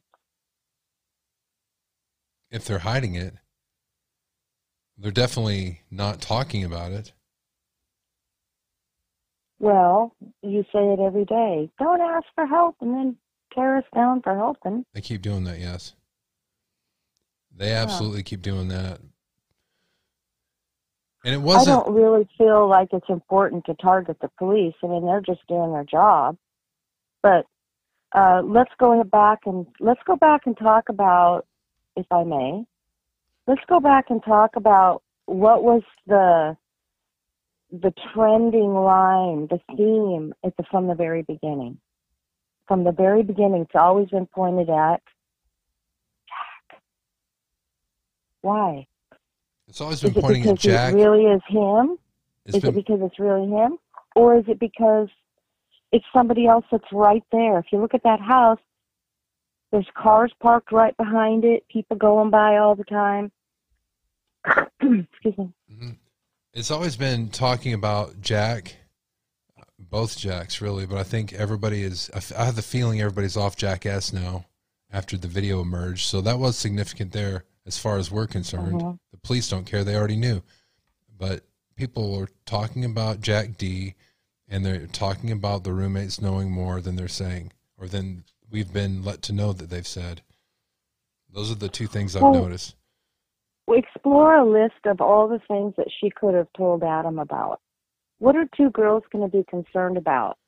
What do they not want out? It was about them. What she told Adam was about them. That's why they were talking about it. Mm-hmm. So what are girls concerned about? They're concerned about their reputations. They're concerned about what lies people tell. So a bartender's got himself involved in some kind of a conversation with some fat girls. Why? What else is going on around him? It bothers me that I saw that picture of Adam, the bartender, with 3 other guys flashing satanic signs behind the bar. People may not think that's anything, but where did you see that picture from? I'd have to go back. I emailed it to you to look at it. I didn't see the picture, though. I didn't get that picture. I gave you the timestamp, and you have to go before. Oh, it's on a video. Okay, gotcha. Yeah. No, you can see it clearly, and I really was hoping you'd put it up because I sent it in. You didn't go somewhere else to pluck it. I sent it. Right. But I do believe that the nice little gentleman that does give the police dailies, they need to change him. If the police is listening to this and you want to clean up your act and get a better picture, a better image of your operation, you need to get better people up there speaking that can really handle. He's nice, he's temperate. Yay, we're in control. But the police really are needing to do a switch up to get control back. FBI is involved in United States. The FBI's got their hand in everything. So I'm not going to count them out as far as... This is something that was confusing to me, and maybe you or somebody in the chat room can explain this to me. It is my understanding, it has always been my understanding, that once the FBI is involved, they completely take control, which the police departments would welcome because they also have the resources and the funding and They said they have 60 agents working on this now for some reason. And yet we got the information from the Moscow Police Department. A media-controlled narrative. And yet we got information from the police department where the police chief was saying that he is the one that's absolutely in control, and it's the Moscow Police Department. Well, sure, he's in control of his jurisdiction, the land there, that area, but this case is beyond him. He knows it. He just has to say what he's supposed to say. So I wrote... Somebody needs to start looking at the crime team that's going to be prosecuting this case. Somebody needs to go do some advanced work on that, because are they going to have to take this case out of the county? Yes. Maybe that's what they're working on now. That might be. Mm-hmm. I made a list. Because you even said it. I made a list here that you sent, that you just mentioned, about the frat and the politics behind. About the frat and the running tally of facts. So I'm going to make sure that I do need to upload that new data sheet, the self updates on there, so we have that running tally of it's not facts so much as it is a timeline of things that are happening. And I'm also going to do the running tally of verified facts on there. And the police updates. And the police updates. I can't on do the that. Spreadsheet? Oh, the police updates are on the spreadsheet, yes. Right. With the one that self-updates. I think it's good to put that spreadsheet on every show, because you're going to get some new people. That's a good point. I'll make sure we do that. Mm-hmm. Mm-hmm. And it self-updates. Well, I'm going to give this line back to your other callers. Come on, you guys. I want to hear from you. Thanks, Jerry. Thank you very much. You have a good day. You too. Bye-bye. Try not to freeze like we're doing down here. I want to hear from people. I want to hear from somebody upset that the roommates keep being brought up again and again and again. Cooper said it in the chat room, and I believe him when he says that he thinks that people that the police said are cleared, just consider that cleared and move on, and let's see what else we got. I agree with that. And it's not that those people might not have been involved. Maybe the police are misdirecting that they expect those people, but I mean, you're going to keep just chasing your tail if you're trying to clear people that are legitimately cleared. So there has to be a reference, a place to start.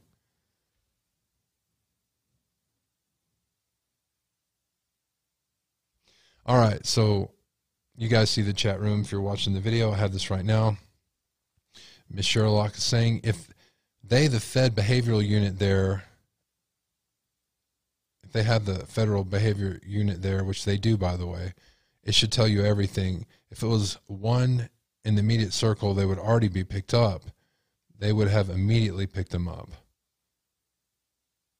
I don't know. I don't think they would immediately picked it up. They threw out a hint, and they said, we're not going for charges, we're going for a conviction, which infers that there's a lot of more information they need.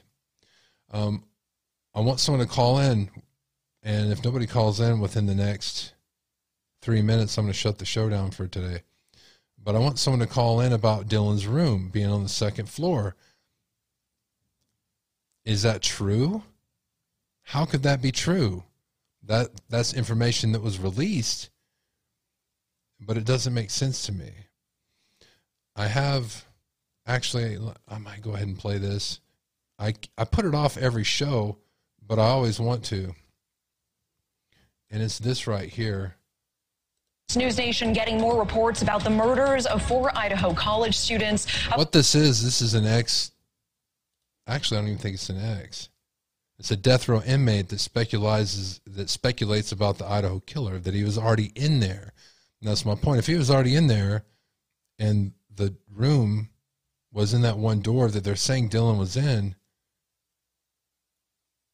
some of these speculations aren't making sense, or maybe the truth we're not being told would make it make sense. A former medical examiner believes the toxicology reports in this case could help solve this murder. This coming after the coroner assigned to the case called the tests irrelevant to the horrific killings. A police officer's body cam also picked up a loud sound that could have been a scream around the time of the murders.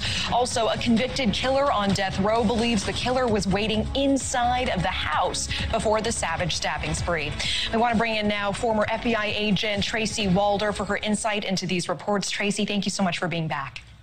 Thank you for having me, Natasha. And first, what do you make of the San Quentin death row inmate giving an interview saying that he believes the killer was already waiting inside of the house? Does this theory have any merit? I don't want to say that it doesn't necessarily, because the reality is we still have no answers and we still have no suspects. And so what I do think is interesting, and what I do think lends a lot of credibility and interest to this perspective, is the fact that he is a criminal and he is inside the mind of a criminal. A lot of times, we rely on profilers and things of that nature who are not necessarily, of deviant mind. It seems legitimate. He's like, no. If somebody's going to do this, they're going to be in the inside. And you didn't catch him yet? That's because he was on the inside. Nobody saw him go in because he went at a different time. He'd probably been in there 2 hours. I think there's merit to this. This is why I'm playing it. And this brings up the question of where Dylan's room really was and why that's even an issue now. And involved in these kinds of activities. And so I do think that his theory has merit, but obviously I certainly cannot say. Midnight caller line. This is Jerry speaking. Hey, Jerry, it's Michelle again. Hey, Michelle. Can you hear me? I hear you. What do you got for us? Well, I just kind of wanted to talk about the where the kids are in the house, in the rooms. Is that relevant? Is it relevant? Yeah, because it's very relevant. What room they were in, I think what we need to be focusing on is, what the more of the criminology about this person, but we don't have enough information to go on. We know this. Mm-hmm. Is it significant? I'm sorry. Ahead. Let me say this first to answer your question. You asked it. I'm going to answer it. I do believe it is relevant if Dylan was in a different room than it was reported she was, and that's a big, hairy if. Oh, she hung up on me. All right. So if somebody, where she was, if she was really not in the first floor and she was in the second, it's very relevant, is it not?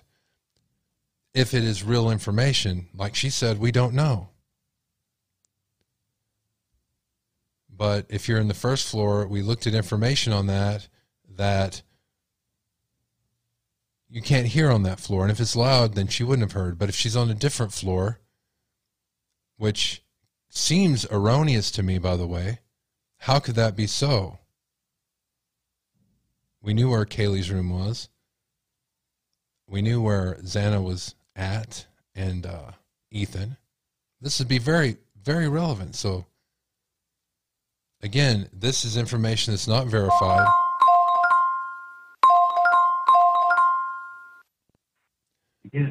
Midnight caller line. Yes. Sorry, I have to turn this down. Yeah, I just caught your show, and I had a few things I wanted to say. I'm in a group. We're a group of SAR volunteers, search and rescue. We've been doing it for about 30 years, and there's a couple things that we noticed that just don't make sense at all. For one, we all think that the person was already sitting inside. Mm-hmm. They were already in the house. The other thing is that in the back, the wooded area, they didn't move the tape that far back. And we never saw dogs go back there to look for any kind of evidence. So it clearly states that the person didn't come in from behind. If they did, it was very close to the house. But to us, and we've had years of experience, this person was already sitting in the house. It was someone that they knew. And he had to know the layout. The other thing is he had to be there to know where everybody was falling asleep. Wait a second. Wait a second. So You're saying it was somebody that was already in the house. We were just talking about that, but you're saying it was somebody that they knew? So you're probably someone they knew. Yeah. Because here's the thing. They had to know the layout of the weird house. True. It was set up weird. And when you come in, when everybody's coming in and everybody's kind of tanked and drunk, you have to wait and see where everybody falls asleep. Someone might crash on the sofa. People are eating. They're going into the bathroom doing stuff. So you'd have to first wait and see where everybody was falling asleep, no matter what the situation was. One of the things that was talked about today in this episode is they were talking about the house being like a fish bowl. It was there and you could see it if you're on top of the hill from where they say Jack D lived. From behind it, you could see the windows were open all the time, and you could see, if you were stalking, you would see which girl had which room just by looking into it. Oh, you could, but remember, girls will just kind of sleep in each other's rooms. There's areas of the house that you can't see when you're just looking in the window. True. I personally think it was Jack D or a creeper that kind of would come around, and when somebody was walking a dog, all of a sudden he'd show up and start petting the dog, and they thought he was a creeper. That's the only two people we think it is. And there's a bunch of SAR. We're like a whole group. So I just got him hooked on this thing yesterday. I've been watching it for weeks, but that's the only logical. Here's the other thing too, is the only place they're going to get evidence is going in and out of that house. So the other thing we were kind of thinking is, if let's just say it was Jack D, he may have called for help from some of his brothers. You know, these fraternities and all this stuff, they kind of stick together, and there's a lot of money in this place. There is. So he could have had a little bit of help, because if there is no blood trail, which would seem very odd, someone helped him wipe up or clean up or get out of there somehow. Can I ask your opinion on something? Michelle just called. Sure. And she brought up the question, and I didn't know it was rhetorical. I thought she wanted me to answer it, and she hung up on me. But she did bring up the question about, is it significant where Dylan's bedroom was? And I think she was going along the lines of victim shaming, but we didn't get to continue our conversation. Do you think there's any merit behind people saying that that wasn't her room on the first floor? And do you think it matters? I don't know. I don't think it matters, because when you're in a college house with a bunch of people, who knows who's sleeping there and who knows who's sleeping where at any given time. You know, when I was younger, I used to visit my friends at college, and sometimes, you know, someone's sleeping on the closet floor because that's where they passed out, you know, so it's still, we believe it was somebody who was sitting inside, and that's happened before. And people hate when anybody brings up the dog in the house. But this dog, if he didn't bark, knew the person to some degree. Because even if the dog is behind a door, we're around the cadaver dogs, we're around evidence dogs. No matter what, even if a door is shut, they're going to smell someone, and they're going to smell, your whole body changes, your chemistry, when you're enraged or angry or scared. And the dog is going to act out somehow, even if it's a mellow dog. You know, so this was someone very familiar with the dog somehow. The dog wasn't afraid. He could have been sitting in a room with the dog, just waiting. But no, I really don't think it matters who was sleeping where. What mattered because to the crime still happened. Right. And it's, where did they all fall asleep? Who do I go to first? My question is, I mean, where would that information come from? Well, what was stated was that she was in the room to where everybody thinks the sliding glass door is. So she was in that room, and that's where the killer would have entered. So that would be significant, but there's nothing. Where did that information come from that she was on that floor? Because that wasn't released officially or anything. Exactly. She may not have even been there. We don't know. Right. Nobody knows. That is a super. She could have been wild. Yeah, she could have been passed out at someone else's house. She could have been upstairs in a different room. She could have, like I said, passed out hugging the toilet, because she was drinking or whatever. Good point. It's. I'll put a link to the video I played. I played just a little. I didn't play the video, but I'm going to put a link to that video where they talk about her being on the second floor, so everybody can watch the whole thing and have your own opinions about it. But a lot of times my opinions. I don't try to be neutral, but it's just pulling both ways, all the time with everything in this case. Oh, it is. It's constantly changing. But I mean, the one thing that seems to keep coming back is Jack D. He was very close. His girlfriend was leaving. He may have had a lot to do with this. I don't want to quite say it, but and if he had kind of any brotherhood, they may have helped him get out, and that's why there's no blood trail. But it just dawned on all of us, where are the dogs? There have been no dogs out there, and they came out really fast and said who they thought was cleared, which seemed very odd. I know we've never seen that. You're right. Hold on a damn minute. So if you had the bloodhounds out, and I don't mean to sniff the blood, I mean, if you had a smelling dog, it seems like he might be able to, but you would have to have an object from the killer. Right. Well, see, that wouldn't. I was going to say, if it was Jack D and he lived close to the area, the dog could probably go right up to his place. But then again, that wouldn't work because he's there all the time. So these are the things that are complicating this case. Right. Exactly. So it would. They had no reason to bring the dogs out there. Right. It would have been somebody within the inner circle. Yeah. And they knew there's not going to be anything in the back by the wooded area, someone watching the house for long periods of time. Otherwise, they'd have the dogs out there because they can smell and see things that we can't. Absolutely. So I think, to me, I think they know who did it, and what they're doing is looking for evidence. I absolutely do. Even think with they this know. with this white car, I think it's all about evidence. They already know who's done this. And they can't officially make an arrest till they have enough evidence. If they do that, it can screw up the case. I definitely think they don't have the murder weapon. That's one of the key things they have to have is the murder weapon. Absolutely. What do you think? And where they live. What key pieces of evidence do you think they're missing from doing the arrest if they know who the suspect is? Well, I think for sure the weapon. There's a lot of drainage pipes over that way. There's rivers. There's wooded area that they could bury it in easily. These kids, some of them live far enough away where they could take it to their house, buried in their yard. I mean, it's just absolutely, they really need that weapon.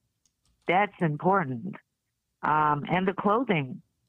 There's no way someone, not to be graphic, but there's no way someone's going to go in, do that kind of damage, and not have blood on them.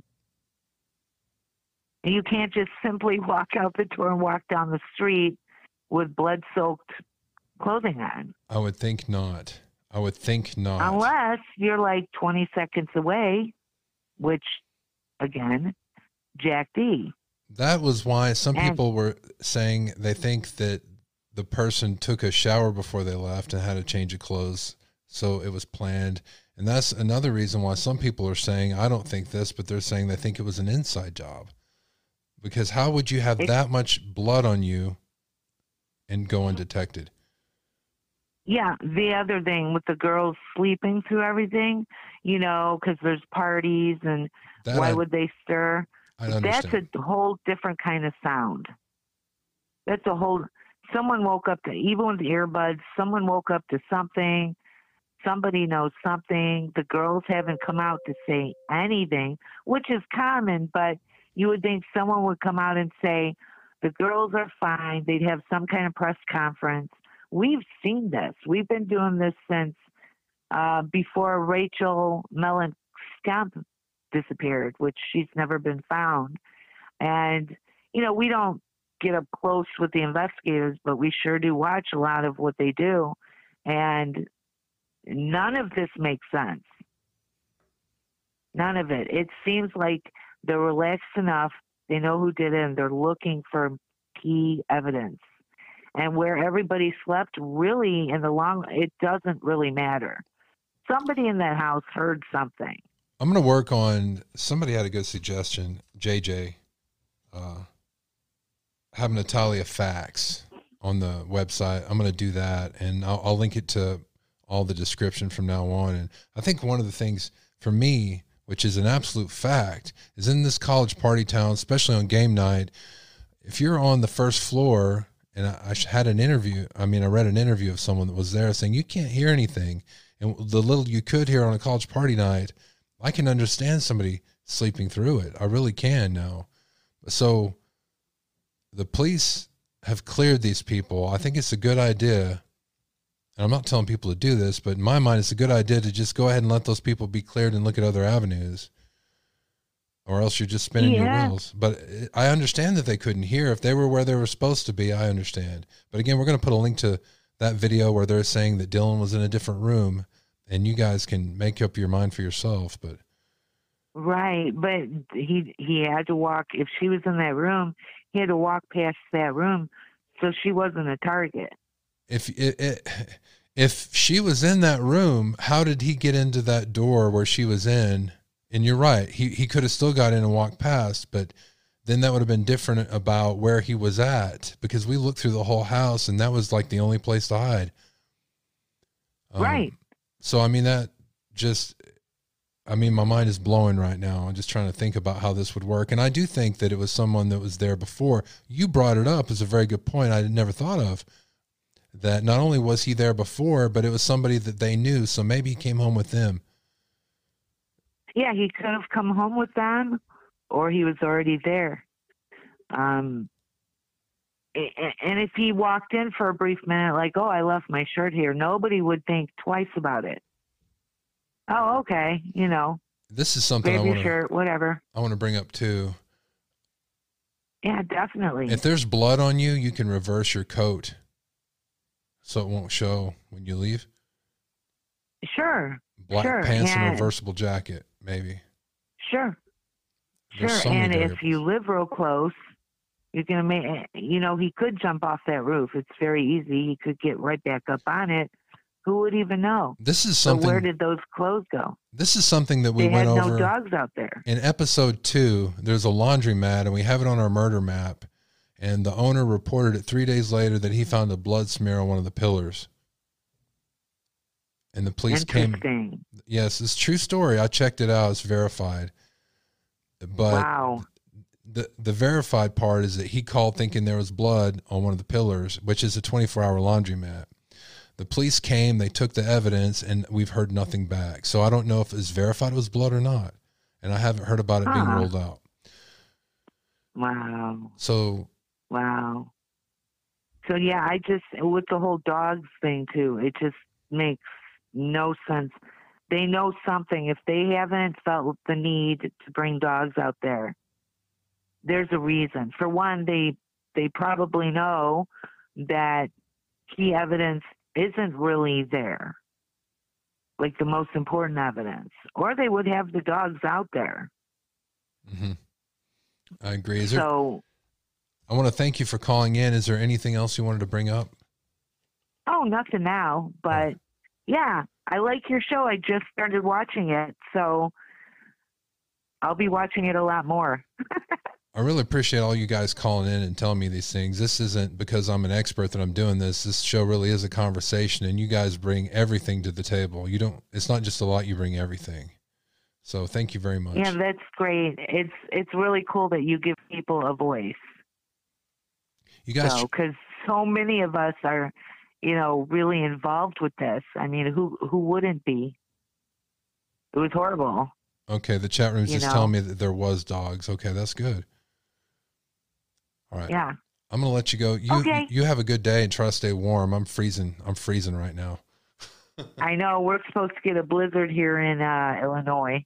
So we'll see. I've been there in an Illinois blizzard one time. It was bad. I know it gets really bad. I've seen cows shiver. Oh, Lord. So, that's a milkshake, okay, well, right? thank you. All right, thank you. Yeah. I'd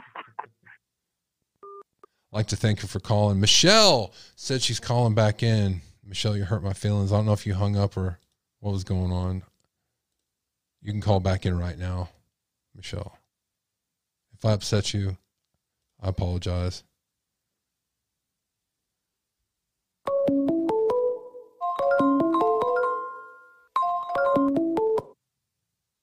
Midnight caller line.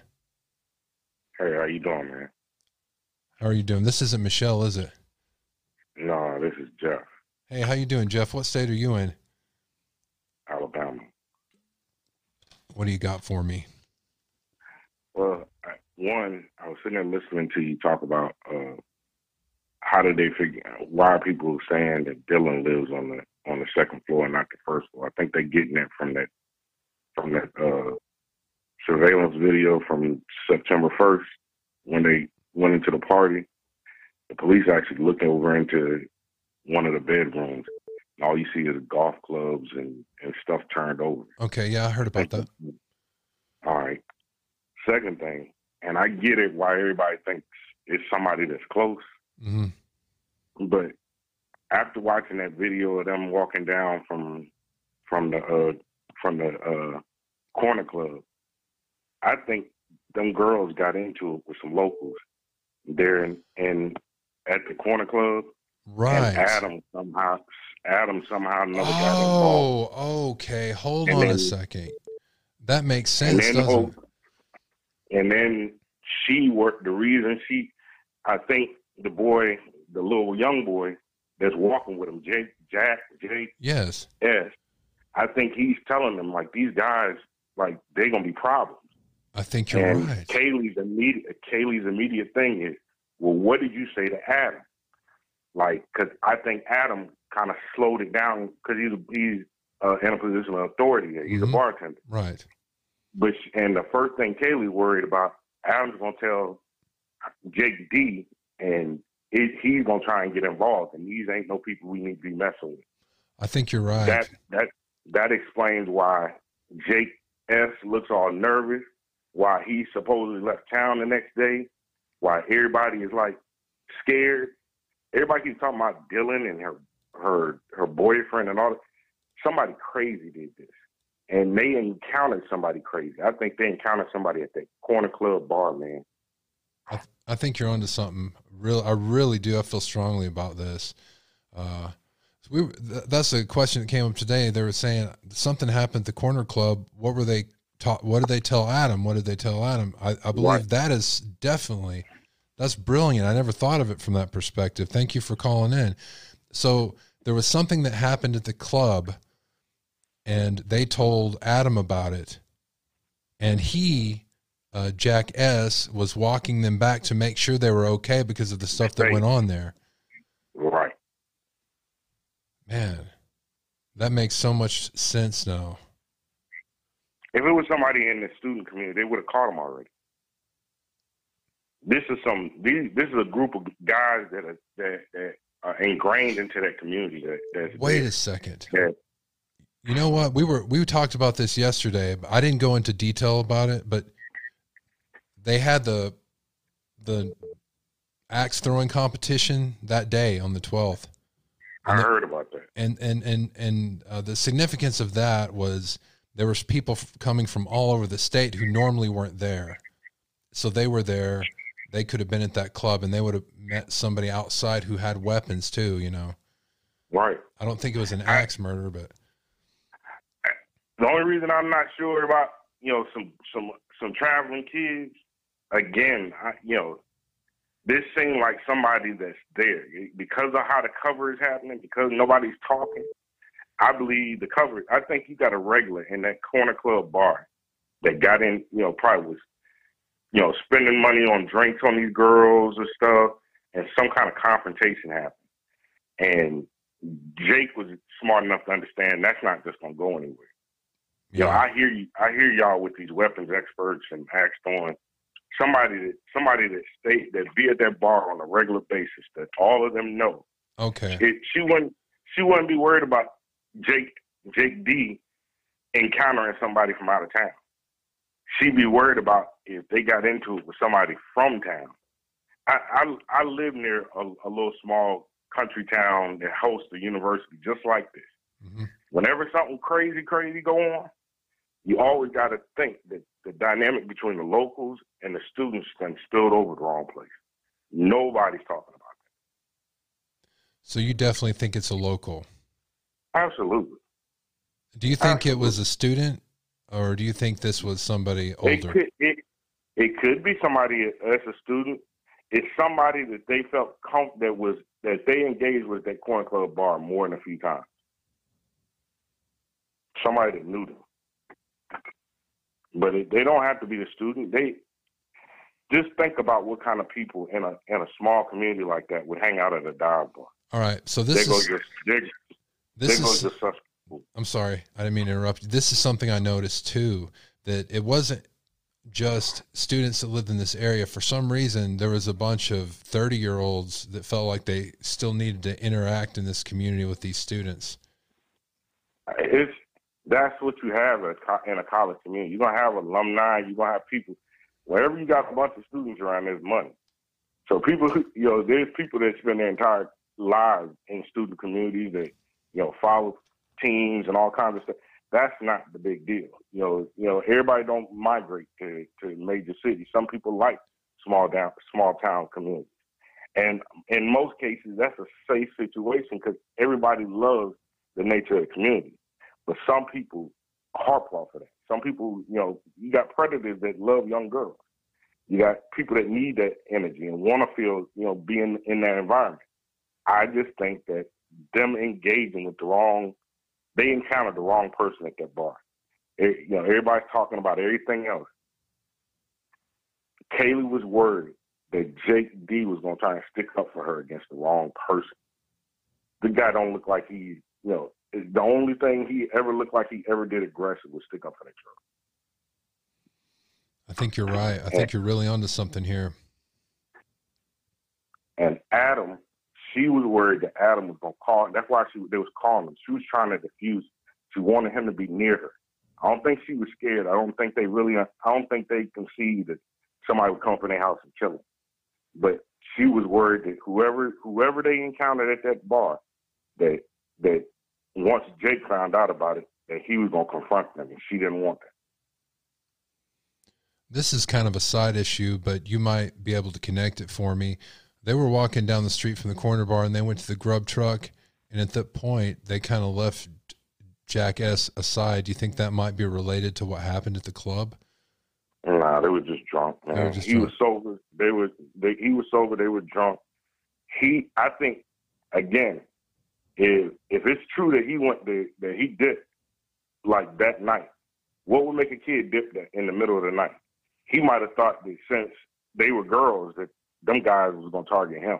So he got out and died. He might have just been insulted because they ditched him like that, and he was planning on leaving anyway. I doubt it. No. I doubt it, man. Especially if he didn't have no relationship with him, man. Like if he wasn't sleeping with him or nothing like that, I doubt very seriously that's the case. You blow it off. Point. It's a friend of yours. They drunk. They got in the. He saw them get in the car. Like, cool, they all right. But he probably started thinking in his head, like, hey, I still might need to get, disappear for a little while because them ain't the guys I need to be messing with. I think he got kicked out of the bar. He got kicked out of the bar that night for something. It might have been that he got engaged in whatever confrontation they had too. It might be that he was sticking up for them and he got kicked out. That's what I'm saying. I think you're onto something, and I think your viewpoint is very important because you have experience in a town like this. So that definitely adds something that I wouldn't have noticed. I appreciate your calling in. No problem, bro. Y'all keep digging. All right, thank you very much. Keep us informed if you find something else. Yep. All right, good night. I always think it's night. It's always night here in Midnight Radio Studios. Even though it's a little bit brighter today because of my camera. All right, Michelle, if you want to call in, I think there's like a minute delay or something.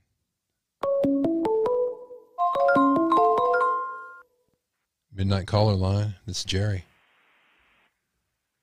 Jerry. Yes. Good morning. Patrick Leonard calling from Wilmington, North Carolina. How are you today? I'm fantastic. I just left a couple of messages, so I'm just going to keep it short and sweet. Not sure which thread I'm listening to, but I'm traveling. I'm listening on my tablet. But as far as I just wanted to hit on a couple of things. The lady who had asked about how do you not leave a blood trail, are you familiar, or I'm sure a lot of people are familiar, at least at one time encountered what's called a Tyvek suit, which is a tearaway coverall. Oh, yeah. I'm an HVAC, and you just slip it on. It covers 100% of, well, it covers a vast majority of everything but your hands and your head, and it tears off, and you can pull it inside out when you take it off. So that if you were covered with blood, I mean, I get underneath houses and crawl spaces and things that get nasty, and I can just pull it inside, rip it off of me and pull it off, and I look like I haven't ever been under the house, you know. So the same thing can be applied with a Tyvek suit. That would explain the that's a good point. The blood trail. There's something, the lack of the blood trail anyway. There's something that's absolutely true. There's something I want to bring up with the Tyvek suit because I have a lot of experience with that. They're not cheap. They're about $35 a suit.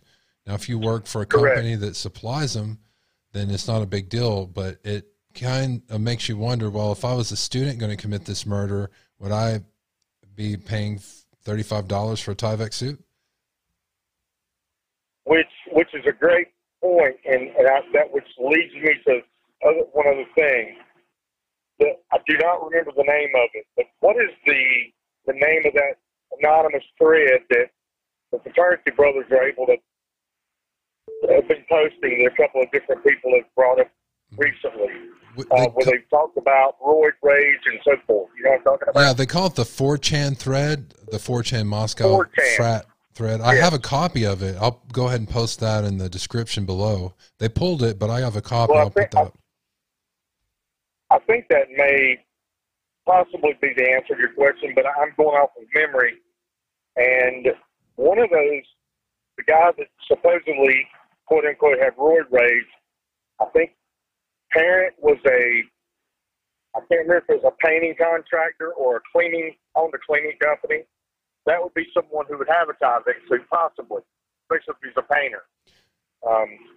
So there's a possibility. And the one other thing that I wanted to say, and one quick thing, I won't take too much more of your time, but the thing that's really, I really feel like everybody needs to be thinking about is this: there's been two different postings from two different people on the 4chan, two different accounts from two separate individuals. You know, when cops arrest someone or bring two people in for questioning, they'll separate them and they'll ask them separately the same questions. And if those answers to those questions line up on both sides, they know that pretty much they're telling the truth. Well, the similarities, the details that these two different people have given anonymously have been incredibly detail-oriented and very, very similar. You know, the roid rage, the amount of minutes that it took to commit the murders, and including walk time. I mean, people don't just make up shit like that. I don't think, not college kids. So, you know, maybe I'm, stretching it a bit, but the details that those people wrote, even though there was a lot of profanity and a lot of innuendos thrown in with it, there was a lot of solid details that matched the other one's story. And I just felt like there's a lot of validity to that, because steroid rage is very, very real. And that's exactly the kind of thing. And trust me, I've been there. I was a power lifter in my 20s. I took steroids. I fought 6 police officers because of steroid rage. So I know what I'm talking about. You will see a brick wall and you will go through it. Whether you'll think you can go through it and give it a try, even if you can. So, I mean, the type of brutality criminality that was committed here is certainly could be indicative of someone who's on steroids. So I think that's something to look into. And last but not least, and quickly, the question about Dylan being on the second floor. Wasn't there, what I could understand was that first floor bedroom was empty, and to honor the roommate that used to live there, I don't know a lot about her, but something about suicide, and maybe they were honoring that bedroom and not putting anyone in it, and that's why it was empty. I remember on the noise complaint on, I believe it was September 1st, one of the cops shined his light in there, his flashlight, and there's nothing but one piece of, looked like, I think it was exercise equipment was in that room. That was it. So obviously there wasn't a bed in there for Dylan or for whomever. But I think it's stretching it to say she was on the second floor during the murder. I don't see how that could be possible. Thank you very much for calling me and letting me know about all this. I appreciate it. Thanks, Jerry. Appreciate it, brother. Drive safe. Thank you. Take care. You too. All right, Michelle.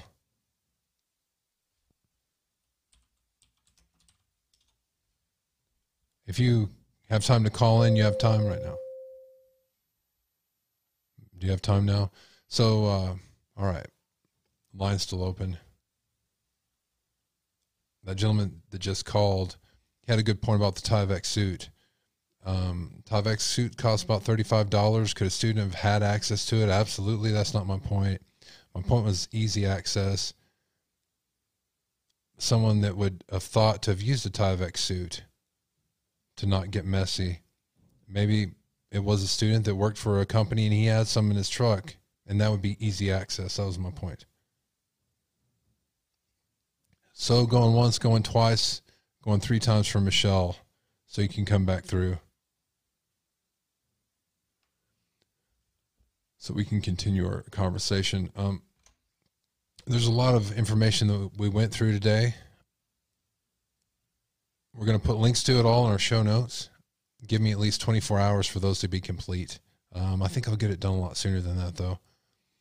I appreciate all you guys calling in. When we're not live, you can send us a voicemail. Phone number is 325-261-0892. 325-261-0892. We're going to get that main camera turned back on here instead of this auxiliary side view. Or do you guys like this view better? I don't know. Email is midnightrad.io101@gmail.com. I'm now turning off the phone lines because we're about to end the show right now. If anybody didn't get to call in, you can leave me an email, leave me a voicemail. We're going to be back tomorrow at 5 a.m. Are we going to be? Oh, wait a second. We are going to be back tomorrow at 5 a.m.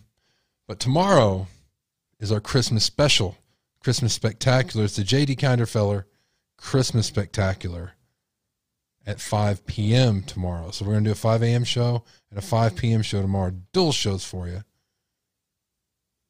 And I'm telling you, you're really going to want to tune in to what Kinderfeller has to say. It's hard for me to even find the words to talk about what he's going to tell you about the stories from his time in the federal pound me in the wild ass speculation prison that he was in. I just don't have words for it. You've been listening to Midnight Radio. Thank you again for tuning in. We'll be back tomorrow at 5 a.m. 5 p.m. is a Christmas Spectacular. We're going to schedule that so you guys can hit the notification on that to make sure you get it. If you haven't yet, please make sure you subscribe, hit the bell, and click all notifications so you can join in the conversation. We had a lot of good points today. A point that the gentleman called saying that at the club there was an altercation, and that would explain some things. He's right on. Talking about the Tyvek suit and maybe who had easier access to people to that. And if you combine that with what happened at the club, you have a probable picture that makes more sense than some of these other wild-ass speculations we've been going over. Thank you again for watching today. Thank you for participating. Thank you for joining the conversation. This show is about you. It is about your info, your opinions. We're all about the wild-ass speculation, wild-ass theories. Here, this is a safe place. Until next time, all my best. Get that camera fixed, man.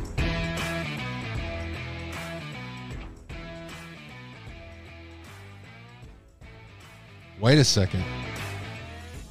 I'm going to go in overtime for you because apparently Michelle's trying to call in. I told her to call.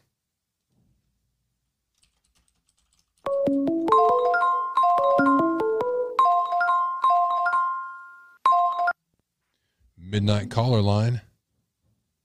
Okay, it's Michelle. I got through. Oh, thank God. Have you been continually calling and not getting through? I don't know. It's weird. I think it's aliens on the phone or something. I don't know. What do you got for us? Okay, well, I think I've been doing some research on the town of Moscow, you guys. I know some other people may have been doing this too. We got murders galore that are unsolved in that town. Something's up, and something's related to some key players, I believe, some people with money, some people that own property, and the fraternity in the school. There's and other people. It's like there's people that work together to hide secrets. Do you feel me? Mm-hmm. I think that's a general consensus. People are feeling like that.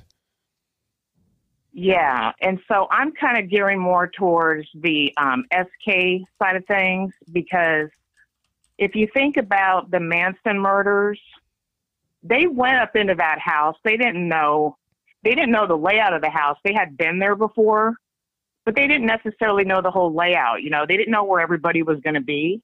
You're right. And so that's one thing you need to think about, is that if you're going to go in and do something, you're going to do it. A killer has already got their mind made up.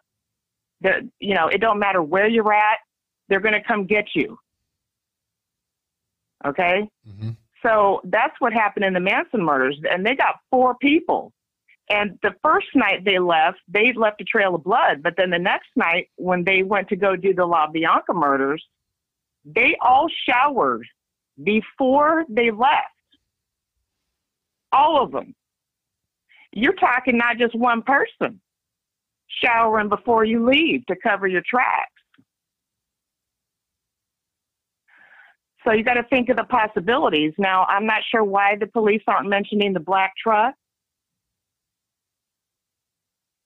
Hello? I'm listening. Yeah, I'm enthralled. I'm not sure why police aren't mentioning the black truck on the body cam footage, but, you know, that came by at the hour of 3 o'clock and 46 seconds on the body cam. And before that, you could see the lights on King Road before the truck drives by, the lights go off about a couple minutes before that. So I'm just saying something's up. They got, I think all the evidence that that you want to look at is all on body cam. You know, there's something. I'm sorry to interrupt you, but you brought up a point in my mind. We had a gentleman that just called earlier, and he was talking about how he thinks that something happened in that club, and that makes sense. It's the theater. It's the theater downtown. And who's in the theater now? I'll tell you who's in the theater now. You want to know? You want to know about this? Because I'm going to do a whole piece on Moscow. But in the theater now, that's Christ Church. Mm-hmm. Yes, in the theater. But he was talking about the corner club. Okay, the bar? Yeah, the bar that they were at when Jackass was walking him down to the grub truck, and how they were talking about, did you tell Adam? He said that he thinks that something happened in that corner club, and it makes sense. It's all, that part is really making sense now. But here's something else. This goes to what you were saying about somebody having been in that house before. So whoever they had some kind of altercation with in that club, this is somebody they knew before and was in that house at least once or twice. Oh yeah, because Charles Manson himself said if you watch his interviews and he's talking about Tex Watson and why they went to that house, when Diane Sawyer asked him in one of the interviews, she said, "Why'd you go to that house?" You know what he said? He said, Tex went to the house because he'd been there before. Yes. And he knew the house. Absolutely. Period. Plain and simple, you guys. It's not rocket science. This person knew the house. They're local. They've done it before. They've done this before. You have the resting period.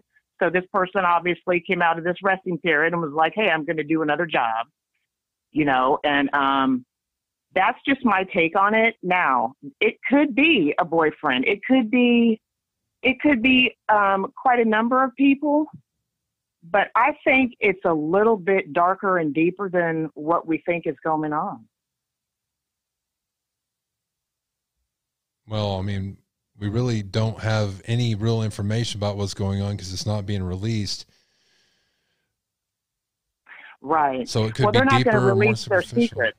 No, they're not. I agree with them not doing that either, but that's where we find ourselves in. So maybe it was somebody at the bar relating to the incident and somebody that had been in the house, at least if they didn't know the girls before, they'd been in the house. And possibly the gentleman was talking about the Tyvek suits. It's somebody that had access on a daily basis to Tyvek suits. Could have been, because you got a lot of, like I said, I believe it's a rich, somebody that's got money. Okay. So this person's got some businesses. They might have a construction business. They might have what do you call it? Like a toilet, what do you call them? Like a plumbing kind of, something like that, where they own a few businesses. There's one name that's really big in that town. It's King. Okay.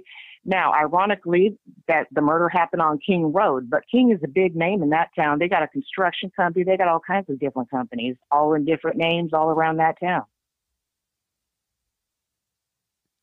So there's a lot of weird stuff. So what you're saying, that relates to if there's a cover up, you mean? Yeah. That's why you think it would be someone with a lot of money or somebody with ties to somebody with a lot of money? Well, there's one person in that town that he helps get people out of jail. It's the he goes to court for people that are getting arrested, and he's one of the church leader, and he helps criminals get out because he says that he can reform them in his church. But these criminals get off early; they end up going to his church. And I'm going to tell you, if you do the research on this town, them criminals are the ones that are committing the murders around that town. So that would be something that links to the church. Correct. It is a crazy story, and the more you look at everything that surrounds it, the weirder it gets. I don't think it could be as involved. Have you ever heard of the Process Church? The church Charles Manson. I'm not going to say that this church is Process Church, but it's an extremist ideology of. Have you been watching us very long? I've been watching you guys for a few weeks now. Okay. I haven't been watching you for a while, but I wish I had. I think around we're on the 25th day today of covering this case, and we did talk about the Christchurch a little bit. Mm-hmm. But we didn't go in great detail other than the ideologies. But tonight, you went into some practical applications of how the Christchurch could have influenced this, and that gives me more room to research that. So I appreciate your calling in and let me know. Well, and I wanted to get that out there. And, I know this is really hard to talk about, you guys. I know it is. It's hard to bring up. But it is something that needs to be addressed. Because until that curse can't come off that town until the secrets come out. I guess it would continue, wouldn't it? That's correct. I'll be glad when they catch this person, that's for sure. But do you think they're going to catch this person? How long do you think it's going to take them? I believe the God Almighty is on this one with all the angels, and we are in a severe battle right now, and we are going to find this killer. And you betcha we're coming hard, and we are going to find him. That's a good point, because the Bible does say that all fights are spiritual. So you got to stay strong. You got to keep the faith, and you got to know what side you're on. And just because somebody says they're Christian don't mean nothing. Faith without works is dead. So that's all I got to say for tonight. I hope everybody does well and has a great holiday. I want to say this to you, Michelle. It was well worth the wait getting to talk to you. I appreciate you waiting, and thank you guys so much. This is a great show, and you have great people in the chat as well. Everybody's great. The chat room is amazing. Thank you. You try to stay warm, okay? I will. Thank you so much. I'd like to thank Michelle and all the rest of our callers. Going to a little overtime there. I'll tell you what, I think we're on a roll. If someone else wants to call in between now and the time I shut the phone line down, then we have enough time for one more call. Let's see if you make it. See if you guys make it. I'd like to thank you all for tuning in. Michelle's absolutely right. You guys in the chat room are amazing, and I appreciate you guys. The information that you guys have and come up with is top notch. Not all of it's right. Of course not, and that's not what we're here for, but it's for the new ideas. All of us together, I'm telling you, this is so powerful. The media is trying to suppress it because they can't do it. How many of you guys... If Cuomo comes on tonight and starts talking to you and getting your opinions, that's never going to happen, because that would be taking away money from their organization. But us coming together and talking about this, you guys fill in blanks of things I didn't know, of ways I would never have thought. And I'm telling you, it's an amazing thing we have going on. We're going to continue to do it. This is freedom of speech. It really is. Regardless of what the mainstream media says we could and should do, we should be ashamed of ourselves. I'm not. I'll never be ashamed of you guys. You guys are amazing. I appreciate you guys every day. And we're going to call the show right now. We're going to be back again. I'm going to reiterate this tomorrow morning at 5 a.m. If you haven't hit the like, please do it. Please subscribe, hit the bell, get all notifications. I don't want you to miss tomorrow morning. There was a good points. I'm going to do an extra show tomorrow just to cover up some of these points and to look into some of these issues and clear it off the table. And then tomorrow evening, we have our JT Kinderfeller, a former federal prisoner, Christmas special. And you're not going to want to miss that. It's not something you're going to hear anywhere else. It's very worth it. So thank you guys. Until tomorrow, all my best.